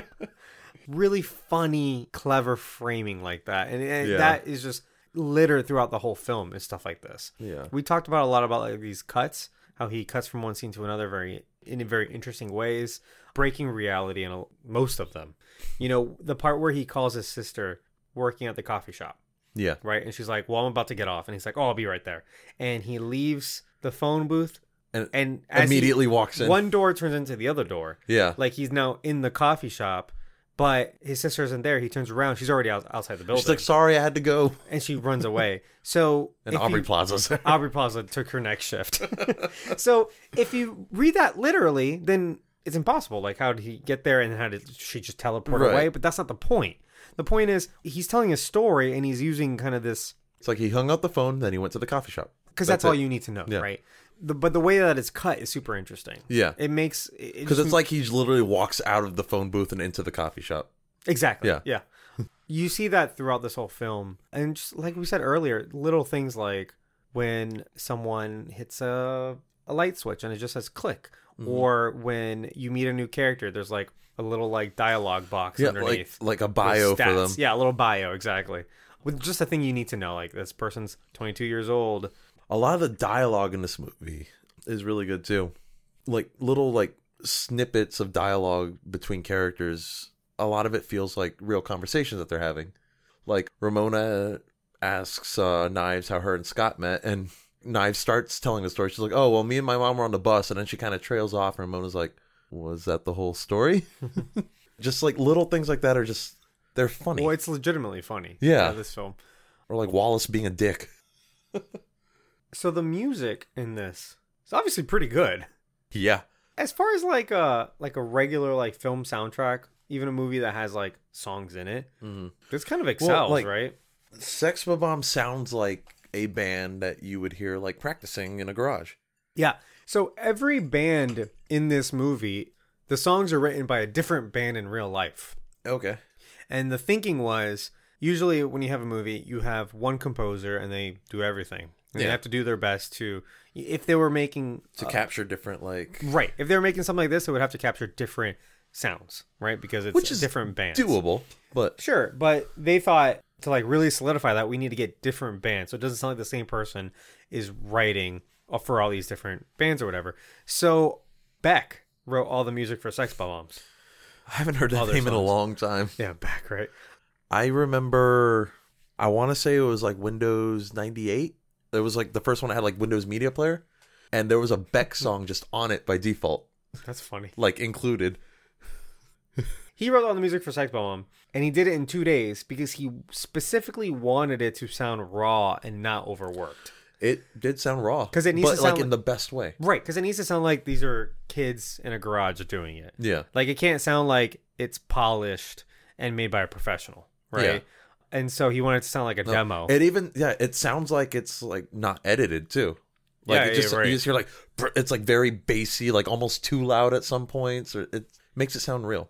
They had like a guitar coach because they wanted the actors to be playing the guitars. They didn't want it to be like they're faking it and then they record it over with like a different like studio guitar. I mean, they did do that probably, Right. But at the same time, they wanted it to be believable, so they had a good guitar coach who like taught all these people who held the guitar how to play guitar. Mac O'Sara is actually a bassist in like real life. He's a musician. Oh, okay. By the way, he actually has like toured with He bands. actually got to use his talent. Yeah. But Edgar Wright said like it wasn't really important because that's not why we got him. It's just kind of Right. nice that he It's could cool. do that. It's cool that he has the Yeah. knowledge. Same with some of like these singers. Like it's nice that Brie Larson could sing Yeah. for that song, but they were very willing to like coach someone into doing it. Right. So Metric's Emily Haynes wrote the music for MV's band, That's Clash the of the band, Demon Metric. Hands. And the name of that song is Black Sheep. Yep. Yeah. But it's not a band I had heard of. Okay. I don't know. They're also So there's like Canadian, I actual believe. musical talent behind this movie. Yeah. So they did her band, and then that's why apparently on the soundtrack there's a version of the song with Emily Haynes playing, and then there's a version of the song with MV. Because it playing is with Brie technically Larson. their song. It is their song. They wrote it. Yeah, and they were also performing it before the movie came out, Oh, okay. like on tour and stuff. Unknown to people that this was a new song from the upcoming movie. Gotcha. But also, like, MV is the character of Brie Larson's. Mm-hmm. MV is like based on this person, Emily Haynes from Metric. Okay. That's interesting, I thought. Cool. Do you have anything else on this movie? Honestly, like, if we could break it down for hours, but I just feel like Oh yeah, like all the point. references and all that. Yeah. Like you could break those down forever. It's a thing where you kind of have to watch it. Honestly, like you Yeah. can't. We're not doing it justice by sitting here and talking about like exactly the things that he's doing. Yeah. It's a movie that if you wanted to, you could like do a commentary for, and you could be like, "Here's what I think about this part." Because at any given point in this movie, there's a million things happening on screen. Yeah. Like it's almost overwhelming a little bit. We were just saying while we were on break, you were like, "I could watch it again." Like, Yeah. We watched this movie today. Yep. And there's always like more little details to catch. Yeah. That being said, like if this is going to be your first time watching a movie, don't just try to look for references and stuff like that, because then the movie might feel a little shallow. Like just watch the movie for what it is the first time, and then on rewatches go and try and catch all those any references they might throw into like video games or whatever, because it's not a video game movie, you know. So it's not a movie based on a video game? No, But I would absolutely call this a video game movie. It's adopted a it captures the spirit of it. I mean, to me, this is a literal adaptation of a comic book playing with video game tropes. And the tropes are definitely there. You know what I'm saying? I think that's Yeah. what this is, because it's based on a comic, and they just put the comic on screen. But even within the comic, it's a video game kind of premise. Yeah. You know, there's a really good... It's almost like those arcade beat 'em up games where you're just kind of like walking down, punching shit, and then when you get to like the X's, it's like a Tekken. like a Tekken Mortal Yeah. Kombat, like actual fighting game. Sure, yeah. But you could say that the narrative is like a Zelda game where he's going on an adventure and Yeah. he's have to unlock. I mean, they use the music.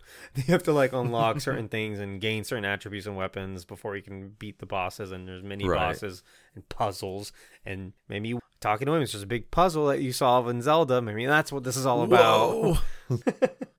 But yeah, I mean, because there are other movies about video games in general. You can look at like Mario. no, no, that's a movie about Mario. It's not a movie about video games. Oh, I'm talking like about like. I'm talking actual about like video Ready games. Player One. Okay. Or That movie's okay. what's the other one called? The Disney one, Wreck-It Ralph. That's Those are movies about video yeah, games. yeah. You know Wreck-It what I'm Ralph saying? is great. I by the way. think this might. It is very good, but I think this might be like the best one. When you consider like movies about video games, this hits all the video game because it's a video game premise. It's all the buttons. God, that was terrible. Cut that. It moves all don't be it moves all the joysticks, hits all the buttons. Yeah, okay, I can agree with that. Okay. That's good. So I don't know if you have anything else on overall this film and the analysis. I mean, I'm sure move I on. do, but nothing I can think of right now. Yeah, it's what I said earlier. it's I'm too like, much. It's overkill. Yeah, there's a lot to really kind of pick Like, apart here. do you want me to sit here for another 2 hours and talk about the movie? Because I don't think anybody really wants that right now. We've been streaming for almost 5 hours. So let's move on to Keep or Cancel. Are you ready? Yeah. Okay, so for this Keep or Cancel, we've got Are You Ready?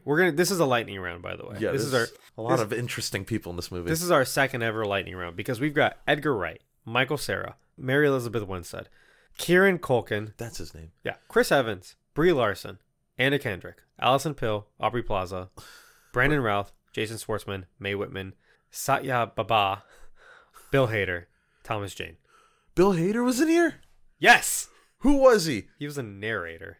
That was Bill Hader? That was Bill Hader. Fuck. All right. Okay. All right. So we're gonna do lightning round. That means we're just gonna like shotgun all these people. Let's start off the top. Edgar Wright, writer and director of this movie. a true auteur, I think. Do you know what an auteur is? An artist? Super pretentious term. An auteur is like the highest level. I mean, it's not an official thing. It's just like what people call someone like of a filmmaking artist. It sounds French. It is French. Is that why it's pretentious? Yeah, that's why it's pretentious.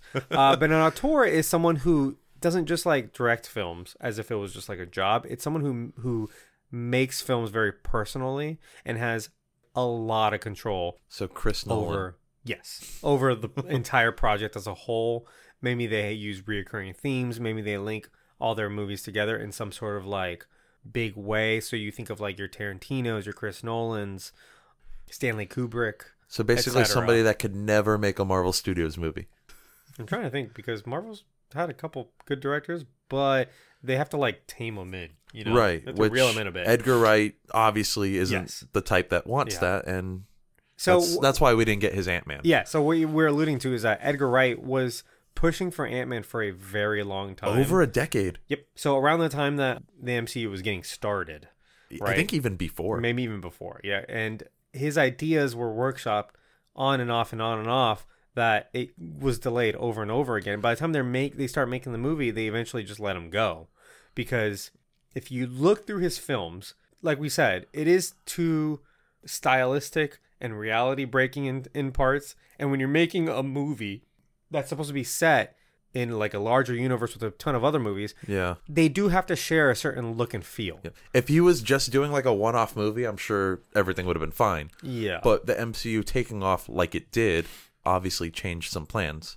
Exactly. Yeah. Now there is some of his bits still in that film, and the one that I'm sure is his is when they have Michael Peña's character do his little bit.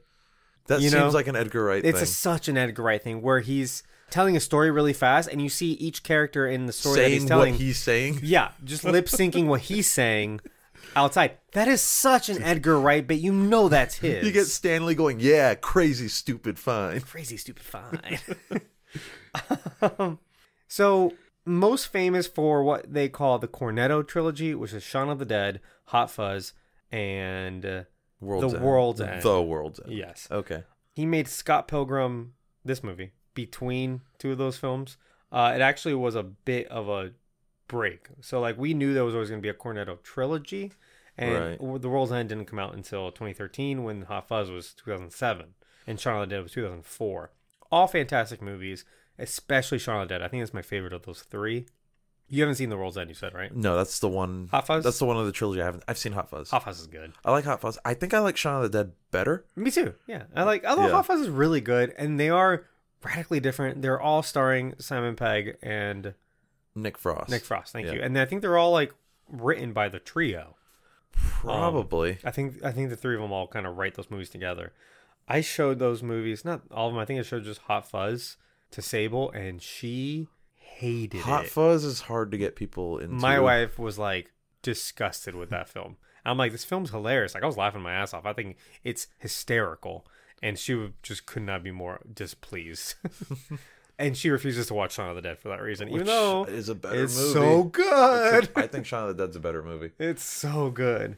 And that then, scene with the Queen on the jukebox, they're beating up the zombies in sync with "Don't Stop Me Now." Yeah. Let's just go back to the pub, grab a pint, wait for this all to blow over. It's so great.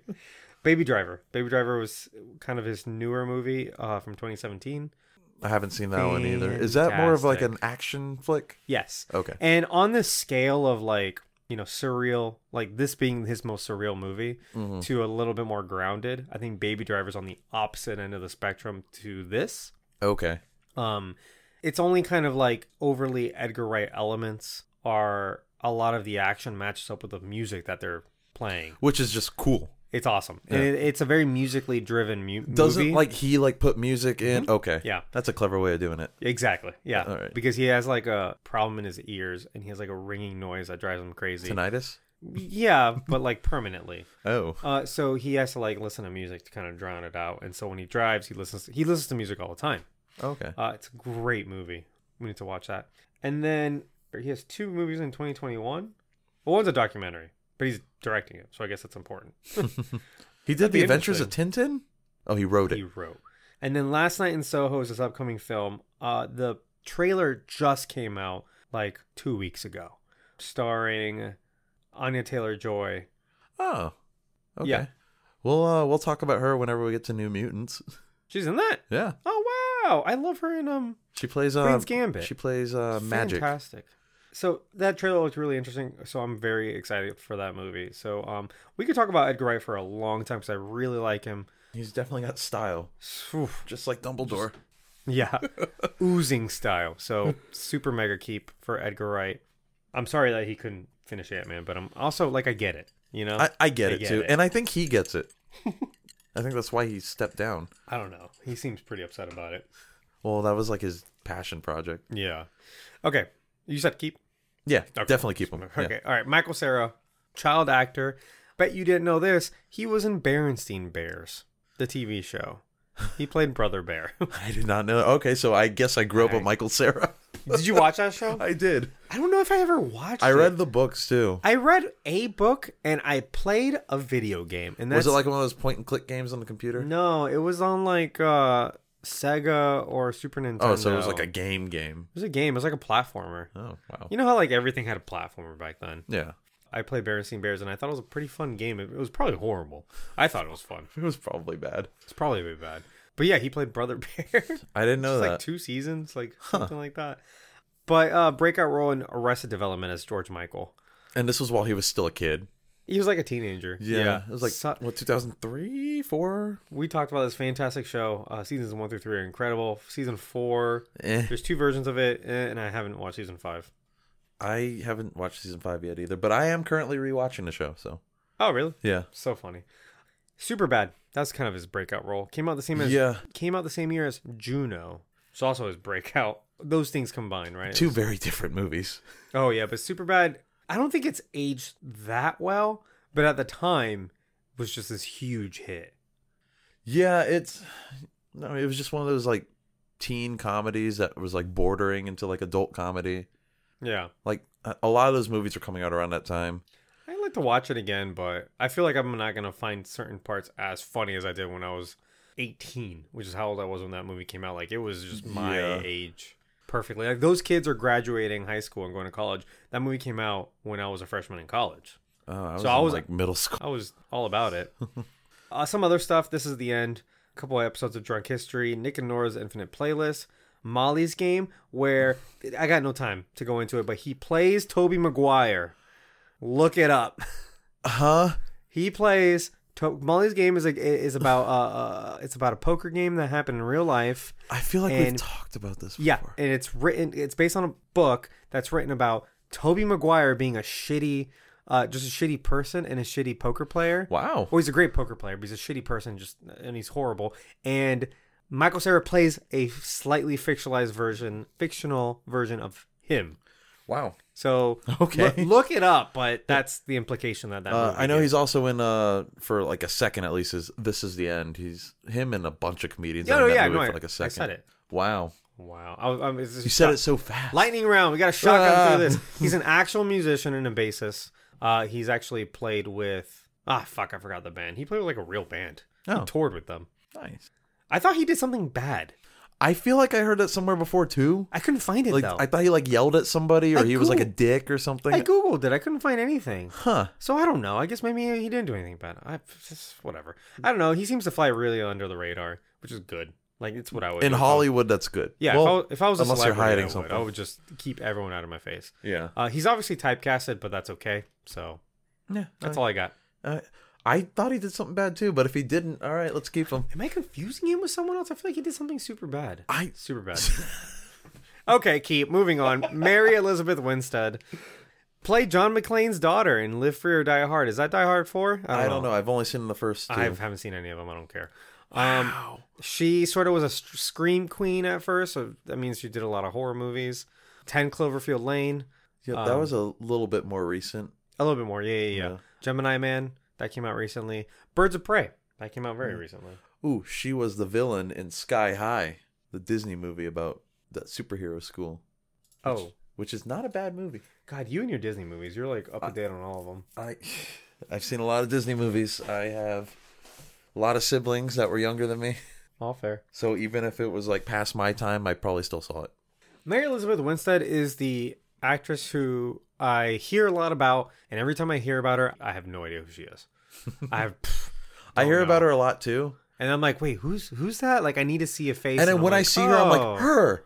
Yeah, that one. Like, she's always familiar, but I'm not familiar with her work. Sure. Yeah, so like I was surprised when I looked her up and I was like, that is the girl from Birds of Prey. She's one of the 3 Birds of Prey. She's the huntress. Yep. So, and then she was in the TV show Fargo, which is a running Not thing. like a Western? No, Fargo. Fargo's something else. Fargo, the TV show, is based on Fargo, the movie. What am I?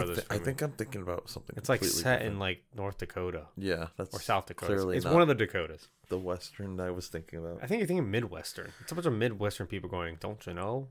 Oh, yeah. Apparently the TV show is really good. I haven't seen it though. Kieran Culkin. Oh, wait. Mary Elizabeth Winstead. I'm keeping her. Yeah. Kieran Culkin. I think it's Kieran. Probably Kieran. Kieran Culkin.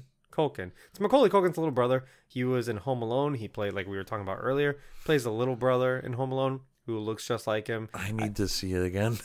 I keep thinking about the cousin. He has also like a younger cousin who's always. I keep like, thinking about the cousin that him. pees all the time. Maybe, yeah. Wears the glasses and was drinking like, the Pepsi. Yes, yeah, that's who I keep thinking about. Hates Kevin. Yeah, he just fucking hates Kevin McAllister. But no, he has a younger brother who looks just like him, and it's played by his real life younger brother. Okay. He's also in She's All That. Didn't know that. I didn't know that either. Don't remember that at all. He was in the Cider House Rules.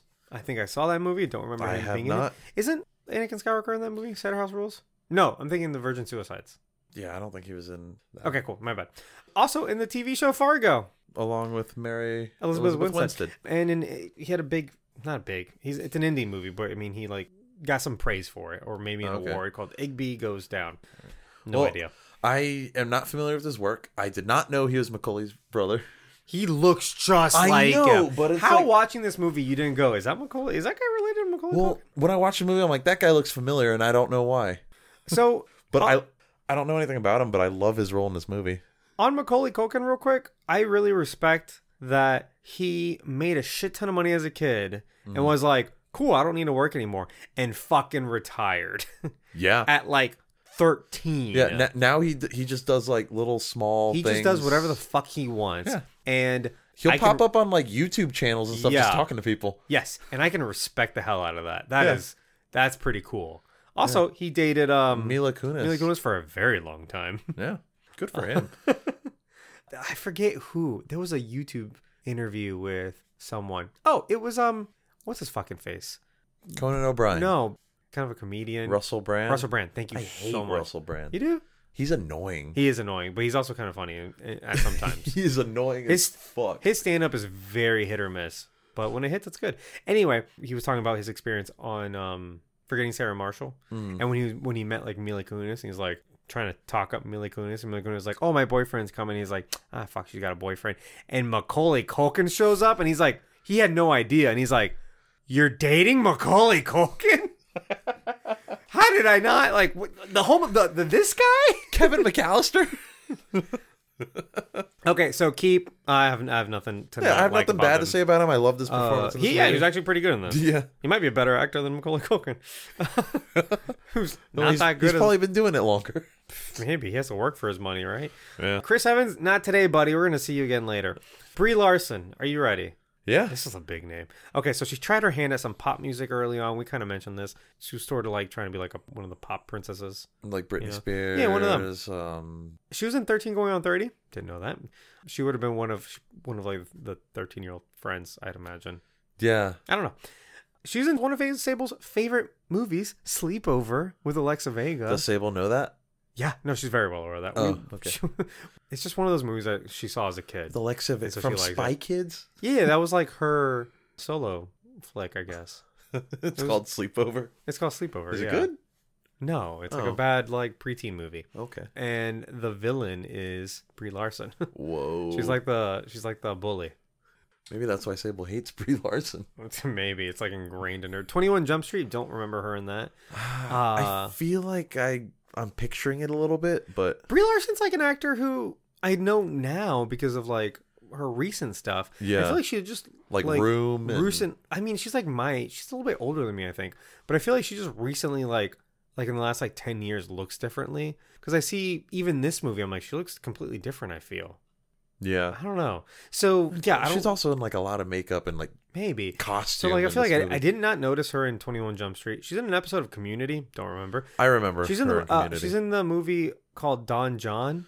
With Scarlett Johansson and No, Scarlett Johansson's not. Is she in that? I'm pretty sure she's in that, and Yeah, Joseph Gordon-Levitt. Yeah. With Gordon-Levitt. Yeah, I think Scarlett Johansson plays like an Italian. I think so. Yeah. She was in Room. So that's the movie where she won the Academy Award for Best Actress. And her career kind of really kicked off skyrocketed after that. Yeah, that was definitely a breakout. Kong Skull Island, Captain Marvel. A lot of people don't like her. She's kind of widely hated. And it's kind Yeah. of By men and women. by all kinds of people, and it's kind of hard to tell why, but really it's because she's very politically and socially outspoken. I think that's kind of She says her mind and people don't like that. yeah. And a lot of people do that also, but it's one thing when I don't know. For me, when I see people hating on Brie Larson, it's usually dudes. It's usually white dudes. And I just feel like for those people, it's easier to hate on her being like socially and politically outspoken because she's a woman versus like when dudes do it. Right. You know what I mean? And not to say like she's the only girl out there, just being outspoken, but she's just kind of this target now. Yeah. You know what I mean? Yeah. And there's no Because she doesn't seem like a bad person or no, anything not at all. like that. And there's nothing wrong with being like outspoken. Yeah. A lot of people like hate on actors for being outspoken. For I'm like, having- they're people. They're allowed to feel things. Yeah. And people that hate on people that are outspoken. Not Brie Larson in general. I'm just talking about like people that hate on like outspoken celebrities. In general. They're the most outspoken fucking people in the world. They go on Twitter and Facebook and spew whatever bullshit they want to spew. So you're telling me that if you become famous, you're just going to be suddenly quiet about it? No. Like these people have a platform and they want to make the most out of it. I completely understand that. Even if it's something I don't agree with. Right? So it'd be different if Brie Larson was like spewing hate. She's not. yeah. If she was like a conspiracy theorist or like a QAnon or something like It'd be a like little that. bit different. It'd be a little bit different, but it's usually good stuff. No, she has her own opinions. Okay. That's fine. Yeah. Yeah. And I think she's a good actor. I will admit Captain Marvel's not the best performance. I agree with that. And I expected just a little bit more out of an Academy Award winner.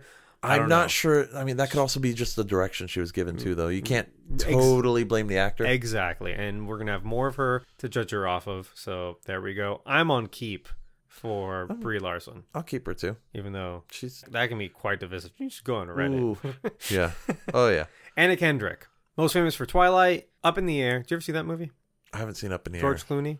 It was nominated for Best Picture at the same year as Up because they had expanded it to 10 for Best Picture. And so it was funny that there was both a movie called Up and a movie called Up in the Air. Both nominated for Best Picture. Wow. She was nominated for Best Supporting Actress in that she had a small role as like George Clooney's friend or coworker or something. Okay. I think she was like an intern for him or something like that. Great movie. Up in the Air is about George Clooney plays a guy whose sole job is to fire people. Oh. And it's kind of like, what does that do to his like, psyche? It's emotionally draining and blah, blah, blah. Okay. That sounds interesting, actually. 50-50. She was the girlfriend. I've seen that. She was like the Joseph psycho girlfriend, right? No, she's the main Wasn't girlfriend. she kind of nuts in that movie? No, because there's a girlfriend who breaks up with him. That's not Anna Kendrick. Anna Kendrick is the new girl he starts dating. But once he gets cancer, his current girlfriend dumps him because it's too much for her. Okay. I don't remember who plays that, but it's not Anna Kendrick. Anna Kendrick plays I remember the good her girl. in that movie, though. Yeah. Anna Kendrick's a good girl in that. Okay. Pitch Perfect. Those movies. Those are like something her movies. Yeah. That's what she's very popular for. Drinking Buddies. You ever seen Drinking Buddies? No. Great movie. It's a very low budget movie. It's by, I forget what his name is. It's got the guy from New Girl, Nick Miller. Okay. I forget his name. It's got Olivia Wilde and then Anna Kendrick and then some other guy. Okay. Big cast. So it's a movie with it's a very low budget. Pretty good. It's a movie made by a guy who, along with a couple other people, created like this genre called mumblecore. where basically like they don't have a script. They just kind of let the actors figure it out like on set. So, For like, lack of better. improv? It's a lot of improv, but it's also kind of like this very talky, kind of like self-evolving thing. And so Okay. it's kind of experimental. It's this whole thing. Greta Gerwig. Greta Gerwig. So she just won, like, I think Best Director or Best Picture for a movie that is, you know what? We're in lightning round. I'm not gonna look it up, but and it's also she's part of like this mumblecore movement. Okay. The Accountant. I didn't see that movie. I haven't seen Where that Ben either. Ben Affleck's like a murdering accountant. Cool. I don't know. He's like a superhero. And who fucking Ooh, maybe we can add it to our list. Trolls? I've seen Trolls. Noelle. Did you see unfortunately. Noelle? I have It's not a seen Noelle. Disney Plus movie where she becomes Santa Claus. It's a Disney movie I've not seen. It's not bad.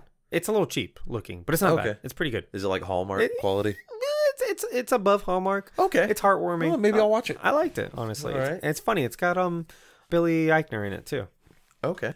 Okay, so Keep for me and Yeah, no, she's great. always had a low key crush on her too. She's just so yeah. pretty. Okay, Allison Pill. Apparently, she's in everything. Her IMDb is humongous, and yet I've never noticed her. I've seen her in a lot of things, but I That's couldn't Kim- tell you what I've seen her Kim in. the drummer, exactly. And I looked through her fucking thing, and I'm like, well, she's in Hail Caesar, she's in Milk, Snowpiercer, Midnight in Paris. So a bunch of movies that I've seen, and yet still can't really recognize her. It's a weird thing. I'm like, I don't remember in those her? movies. Her. So I don't know. Keep, I guess. Fuck, who cares? Keep her. Next. She's cool. Aubrey Plaza. A lot of things here too. Okay, so Parks and Rec, obviously. That's Right. kind of her big role. Also, Funny People. I don't remember her in that movie. Safety Not Guaranteed. She did a Drunk History episode where she played Aaron Burr. That's funny. And it was about the duel with Aaron Burr and Hamilton. Okay. But not because they did 2 episodes on Hamilton and Burr. Because they did another episode where it's Lin-Manuel Miranda's the drunk one. And he's going through his version of Hamilton. Oh, and he loved Hamilton. And that one... Oh, wait. I think that is the episode Is it with... the same episode? I'm trying to think because there's a couple Aaron Burrs. What's- No, I think what that's season the one. is it? I don't know. It's like 3 or something. Oh, okay. I think that might be the one where Aubrey Plaza is playing the Aaron Burr as Lin-Manuel is drunk. Such a good episode. Who is she in Monsters University? She's in Monsters University. I don't know, but there's someone else on this list that's also in Monsters University. Okay. Legion. You watch Legion, right? The show. Yeah. Yeah. Yeah. She's in it. She's in that, right? Yep. Okay. Cool. And she's amazing in it. Dirty Grandpa. Yeah. She did a movie with Anna Kendrick called fucking I didn't write it down. It's like a really dumb like comedy. Oh, Mike Wedding and Dave Dates. Need Wedding Dates. Yeah, that one. I've seen that movie. I saw it. It was funny. It was dumb. Ingrid Goes West. You ever seen that movie? No. This movie is the film that has made me most uncomfortable out of any movie I've ever seen. Wow. It is so anxiety inducing. Oh my god. Ingrid has like this, she plays Ingrid and she has like this really addicted personality to like social media influencers. Mm-hmm. She's like obsessed with them. So she like stalks one. Oh boy. And it's played by, the one she stalks is played by Elizabeth Olsen. Oh. Okay. Yeah. Good cast. Good movie, but I hated it because of like how it made me feel. It just made me very uncomfortable, and that's kind of the point of the film, is to make you It's uncomfortable. like cringy or No, uncomfortable and like like this is kind of people getting obsessed with social media and like okay. stalkers and watch it. It's a good movie. I just didn't like how it made me feel. like creepy. Yes, Okay. it's very creepy. A Child's Play. We watched. We did watch it. She She's plays the mom in the new Child's Play. Yep. Did pretty good. She's half Puerto Rican. I didn't know that. She talks about it a lot on interviews. I like when she goes in interviews because she's just very funny. And she's very dry. And Yeah. you don't really know where the fuck she's going at any given time. But she's hilarious. So Keep, I fucking love her. She's Keep. hilarious. Brandon Routh, not today, buddy. We got you for Superman. Jason Schwartzman. You know this guy? I've seen his face. I've definitely seen him in a couple of these movies. He's a favorite collaborator of Wes Anderson. So he put him in Rushmore, Darjeeling Limited, Fantastic Mr. Fox, Moonrise Kingdom, The Grand Budapest Hotel. I remember him Love from Dogs. Grand Budapest Hotel. I love Wes Anderson movies. They're like a guilty pleasure of mine. No, they're amazing movies. So They're just good. They're just Yeah. good. Fantastic Mr. Fox is very good. I love that movie. I feel like that movie's underrated. Me too, because a lot of people hate it. Also, it has no business being like this kiddie-looking film because it is kind of like kiddie in places, but it's also very dark in most places. It just kind of like takes that genre and just puts it somewhere else, you know? Mm-hmm. So I love all these movies. Wes Anderson reminds me a lot of Edgar Wright, or I could say the opposite of that. Edgar Wright reminds me more of Wes Anderson, just because they're very stylistic, and they use their style to really kind of like accent the story that they're trying to tell, you know? Okay. Whereas Wes Anderson's very much into like cinematography and very like symmetrical shots and a lot of humor. It's very dry. He also does very kind of realism breaking things in his movies where like they're clearly on like this very cartoony set and they don't really pay any attention to it, like real live actors, you know what I mean? So great in all those movies. Apparently he's also in Fargo, the TV show. There's a lot of people in Fargo. So we've got 3 already. I Heart Huckabees and Klaus, the Netflix Santa Claus movie. Or I guess Claus. No, Klaus. It's called Klaus. Did he voice Klaus? He's the main character. Okay, the douchebag mailman. Yes. All right. He plays a douchebag mailman. That's a great movie. Great movie. One of my favorite new Christmas movies. Maybe we'll talk about it on our Christmas episode this year. Or didn't we already talk about Klaus? I don't think we did. I have to look that up if anyone put it on their list. I think one of us did. I don't know. Doesn't matter. Sure. Good movie. He plays opposite J. Jonah Jameson. Fuck. JJ. Fuck. What's his real name? J.K. Simmons. J.K. Simmons. Thank you. Jonah Jameson. This is all too similar. Omni-Man. Yeah. Who plays Santa Claus in that movie? Okay. Keep. I fucking love keep Jason him. Schwartzman. Keep him. Like, this cast is fucking amazing. This cast is amazing. I don't want to cancel any of these people. Mae Whitman. She's the president's daughter in Independence Day. I didn't know that. Me neither. You remember that girl? Yeah. Yeah. I should have watched Independence Day on July 4th. Damn it. Yeah. It's been a while. The sequel is We will not go horrible. quietly into the night. Independence Day is such a bad movie that's fucking awesome. It's you know what so I mean? Fun to watch. It's so fucking fun. The sequel is horrendous. Does the sequel try to be too serious? I don't know. I stopped watching it. Oh. I stopped at 30 minutes and Damn. Rare are the times that I put on a movie and I stop it because it's so bad. I'll sit through a whole movie, even if it's bad. That's why we do this whole goddamn podcast, right? I'll sit through the whole fucking movie and then decide for myself as a whole if it's good or bad. 30 minutes into Independence Day, the sequel, I forget what it's called. Resurgence, I think. No. I think it's called Resurgence. Yeah. There's like edits in it that make no goddamn sense, and I'm completely lost. And I was like, is this an explosion? Where these aliens come from? What is going on? And I just turned it off. It's that bad. She's in Arrested Development. We mentioned this as Anne, Michael Cera's girlfriend. So it's kind of a funny thing casting her in this role. And they have to fight each other. And then a huge voice talent. Obviously, Avatar, The Last Airbender, she plays Katara. It's like a main character. Yeah, one of the main characters from the beginning. I'm not sure if she plays Katara, old Katara. I don't think so. Probably not. Probably not. I don't know. Does she? She could. I'll have to look that up in Legend of Korra. She's also the voice of Tinkerbell in most modern Tinkerbell stuff. Also, all like those CG movies that came out. Everything after like I guess the Peter Pan, probably the year 2000. No, Peter Pan's like from the 50s. That's why. Or 60s. Yeah. She wasn't alive yet. Obviously, she's probably a little bit older than me. But all the modern Tinkerbell stuff, she voiced. Okay. She's also voiced Barbara Gordon in a lot of Batman things that like aren't related. It's not like they were connected in the same universe. She just keeps on playing Barbara Gordon. She's just the voice of Barbara Gordon most of the time. Yeah. Like how Mark Hamill was the Joker a lot. Exactly, yeah. Kevin Conroy was Batman. Right. April O'Neil. She played April O'Neil in a bunch of other voices in Teenage Mutant Ninja Turtles, the CGI one, the 2012 series. Oh, the one that's like super well received? Yeah. And a ton of like video games too. So a lot of voice acting. Right. And we are huge Avatar fans. Yes. We love Katara, so super keep. She's great. Keep her. Satya Baba. I don't know if that's how you pronounce his name. Probably not. He played... Fuck, that is him. That is... And the only reason I'm putting him on here is because he's Shivrang in New Girl. And I love New Girl. It's my favorite TV show, I think, period. It's my favorite, like, sitcom by far. Wow. I mean, Shivrang's like this minor character. Yeah, but he's funny. His own little story arc in there. Yeah, so he plays the fucking, what's his face? Matthew Patel. I did not know that was him. Holy shit. That's great. He hasn't done a lot. He's also in Sense8. Never seen Sense8. It's a newer Netflix show. I've heard of it, but I haven't seen it. Yeah, it doesn't matter. I love him as just Shivrang from New Girl. Keep. And then Bill Hader. He's got quite the storied career already, and he's not that old. He's not even like, he's in his early 40s, I think.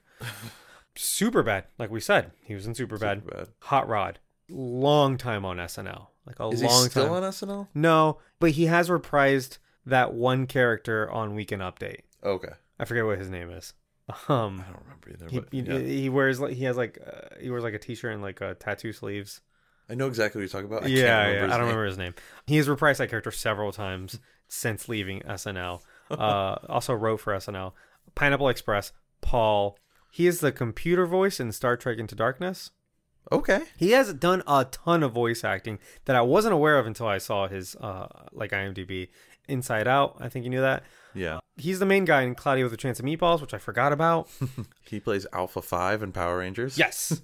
And he's fantastic in that. Fantastic as Alpha 5. He's in It, Chapter 2. Yes. Which is hilarious because he's a standout in that movie, I think. Also, he looks just like the kid. He does. From the first movie. The casting in those two movies is impeccable. And I remember him doing an interview around the time of It, and he said, like, the director was having trouble with him because when he tried to act scared, when he gets scared, he, like, laughs. So, like, he would, like, get scared and be like, ah, like a nervous laugh, and, like, don't do that. Nervous laughter, that's his thing. If you ever watch him in like interviews and stuff, he just does it a lot. He legitimately thinks everything's funny. Like, yeah. He has problems like apparently like in Barry. I was gonna get to Barry because he just thinks everything's funny. And that's kind of a personal project. He produced, writes, and stars in Barry on HBO. Have you seen that show? I've not. Watch it. It is so good. Is that where he's like the assassin? Yep. Okay. He plays an assassin who doesn't really want to be an assassin anymore. But the thing is, he's just so goddamn good at it. So he has to just keep doing it. But really what he wants to do is act. He joins like an acting class, but he's horrible at that. But that's his passion, not murdering people. That's so weird. But he's amazing at murdering people.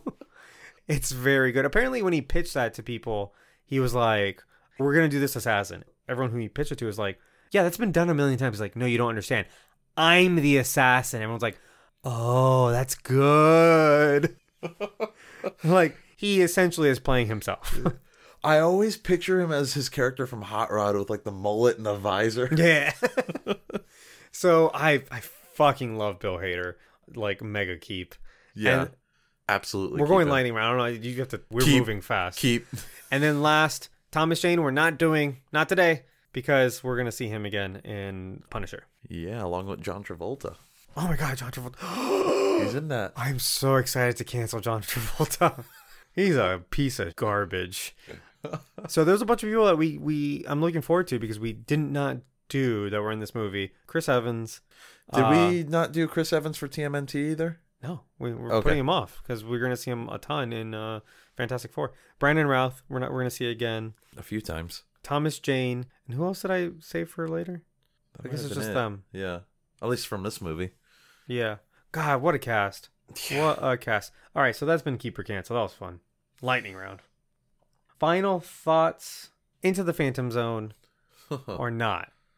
I am absolutely not putting us in the Phantom Zone. In fact, this is a movie that not enough people have seen this movie based on its box office. Well, it's got a cold following, but you're still right. Like, yeah, you know, you talk to people, the chances are they haven't seen. No, I don't think either of my roommates have seen this movie, for example. I think one of your roommates won't sit through it. No, yeah, you're right. You're right. I think my brother-in-law will not sit through this he'll movie. be like, this is ridiculous. I think 10 minutes and he's going to be like, this is stupid. But it's not for him. Like we said, this is not for everybody. Yeah. You really have to have an open mind about what you're seeing on screen. And, oh shit. I just knocked my microphone. And recognize, like, what the art is here. Like, this is art. Yeah. You know? And it's very artistic art, if that makes sense. Exactly. But yeah, no, not in the Phantom Zone. More people need to see this movie. I love it. Those are my lightning round style thoughts. I mean, it doesn't have to be lightning round anymore. Those are my thoughts. So, cool. I really like this movie a lot. I was not a fan. Like I said, like I'd seen this before, but I'm like, I'm not watching it again. I'm not having like rewatches. I've seen this literally one other time, and I was like, yeah, it's fine. But I am a fan of Edgar Wright's. I have seen all his other movies multiple times. So this is kind of joined that, and like I will rewatch this over again. Yeah. This is fantastic. Again, it is such a good allegory on like healthy relationships, making your relationships healthy, how you should be treating them, maturing into adulthood, what that means for your love life. It's such making sure your insecurities don't leak into that relationship Exactly. and potentially ruin it. Yeah, because like Ramona says, like we all have baggage. Mm-hmm. Like hers is not any worse than his. It's Right. just that from his perspective, he doesn't care about his baggage, but he cares about Ramona's because he sees hers as evil ex-boyfriends, Yeah. evil exes. So, God, like what a good theme here. The style is one of a kind. There's no movie like this, period. There are some movies that try to be like this in varying degrees, but there is no other Scott Pilgrim versus the World. No, this is a very unique film.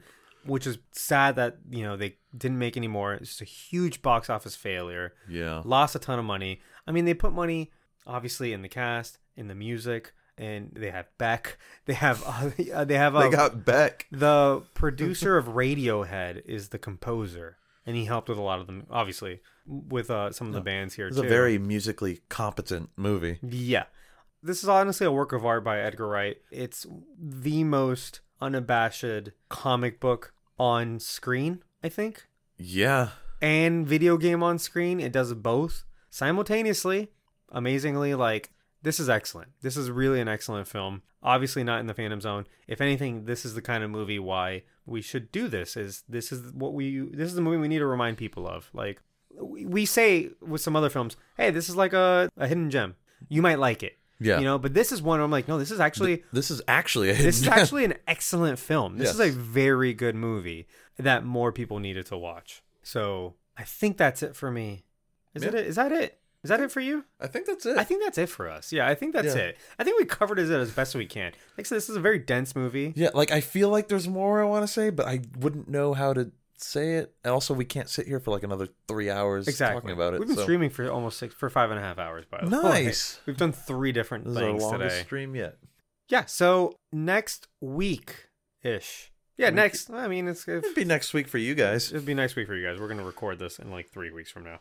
But the next thing we do, Berto, what movie are we doing next? We are doing Steel God. from 1997, starring Shaquille O'Neal. Yep. That's going to be... Is that going to be fun? I can't tell. I Hold on. don't know if it's going to be fun or not. Let me see if it's streaming anywhere. Oh, yeah. Streaming on. We don't know yet. Streaming on HBO Max. Oh, it's a DC movie. It is, but you know how HBO Max doesn't always have all the DC movies like up and ready to go. Yeah. So it is on HBO Max. Guys, watch Steel if you want, and then when we talk about it next week, you can be on board. So What if we like it? I don't think that's going to happen, actually. We figured, because we've got Space Jam coming out soon, the LeBron James movie that's a sequel to the Michael Jordan movie. And at the time, it was kind of like Michael Jordan doing a big movie, like a big blockbuster hit, was like inspiring other sports people to be in movies. Michael Jordan filmed this during the season, too. He was still playing basketball. No, it was during the offseason. I thought he was still playing. Nope. Or maybe he was practicing still. He was practicing. Because he takes the game very, very seriously. So they filmed around his schedule? They built a gym for him in outside the movie. Have you seen The Last Dance? Yeah. They talk about it in one episode. Where how he would like... He didn't really rest while making that movie. No, he was like practicing basketball all the time. He'd invite his friends over to like come play, like other NBA stars to like just come to the WB lot and play basketball. Just to keep his skills sharp. So anyway, I feel like there's a correlation here because at the time they were like, what other huge star wants to be in a movie? Like, and Shaq was like, Shaq's the other one. I'll do it. Yeah. Starring Shaquille O'Neal. He did like I want to say like 3 or so movies in the 90s. He did Kazam. Kazam, and there might have been 1 or 2 other ones. It's not called Shazam. No. And it did not have Sinbad in it. No. So anyway, guys, thank you for listening. Thanks for subscribing to whatever podcast thing you got. Thanks to that piano dude for our musical intro. Make sure you leave a rating and review on Apple Podcasts or on YouTube if you listen to this on YouTube. Which brings me to my next point. All these episodes are available on YouTube. If that's a more easier way for you to listen to podcasts, you know, you're at work, you're on a computer, you just pop open YouTube instead of plugging in your phone or whatever. Open another tab. Yeah, you can just do it there, and there we are. That's at Films from the Phantom Zone. We're also on Instagram at Films from the Phantom Zone. And we're on Twitter at Films from PZ. You can find us there. You can argue with us. If we say something incredibly stupid or incorrect that we're going to have to correct ourselves later, and you want the pleasure of correcting us and arguing with us, go on Twitter. That's where you can do that. Yeah, I make mistakes all the time. We say really dumb stuff, and this is mostly opinionated. Yes, don't take anything we say as fact. And you can just argue with us if you want. But when you are not arguing with us, please tell a friend. Tell your friends to argue with us. Exactly. And if you've told a friend, thank you so much for doing that, because, hey, that's kind of how podcasts find their footing, right? It's tell a lot your of parents about us, too. Parents? Yeah. I mean, sure, whatever. I'm sure there's some people whose parents are our age. Ew. Is that weird to think and about? the kids are listening to this? Yeah. Buddy, I don't know how old you think you are. But I mean, I listened to lots of things when I was a kid. I watched lots of things when I was a kid. It's always a possibility. If you're 15 and your parents had you at 15, then they put them closer to our age. If you're in that very specific scenario. Possible. Anyway. Again, we say dumb things. There we go. You can support the show on Patreon if you really like the show and you want to help pay for all this equipment that we use.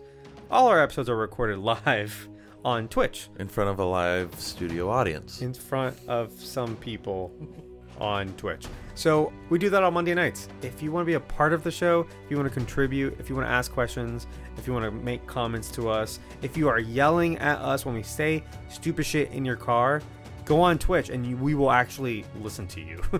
Yeah. And that could be discourse that makes it into the episode. So that's a lot of fun. We have fun on Twitch. We have been streaming for 5.5 hours today because we did multiple things today. So that's just how streaming works, right? Yeah. Berto actually ate a sandwich on camera. Yeah, so if you ever want to watch me eat. It was incredibly boring. I don't know why we did that. We had someone in the chat talking to us. So we were talking to our friend. So that's a lot of fun. Guys, we do that most Monday nights, usually around 9:30. Today we did it super early because we wanted to knock out a bunch of stuff before I go on a small vacation.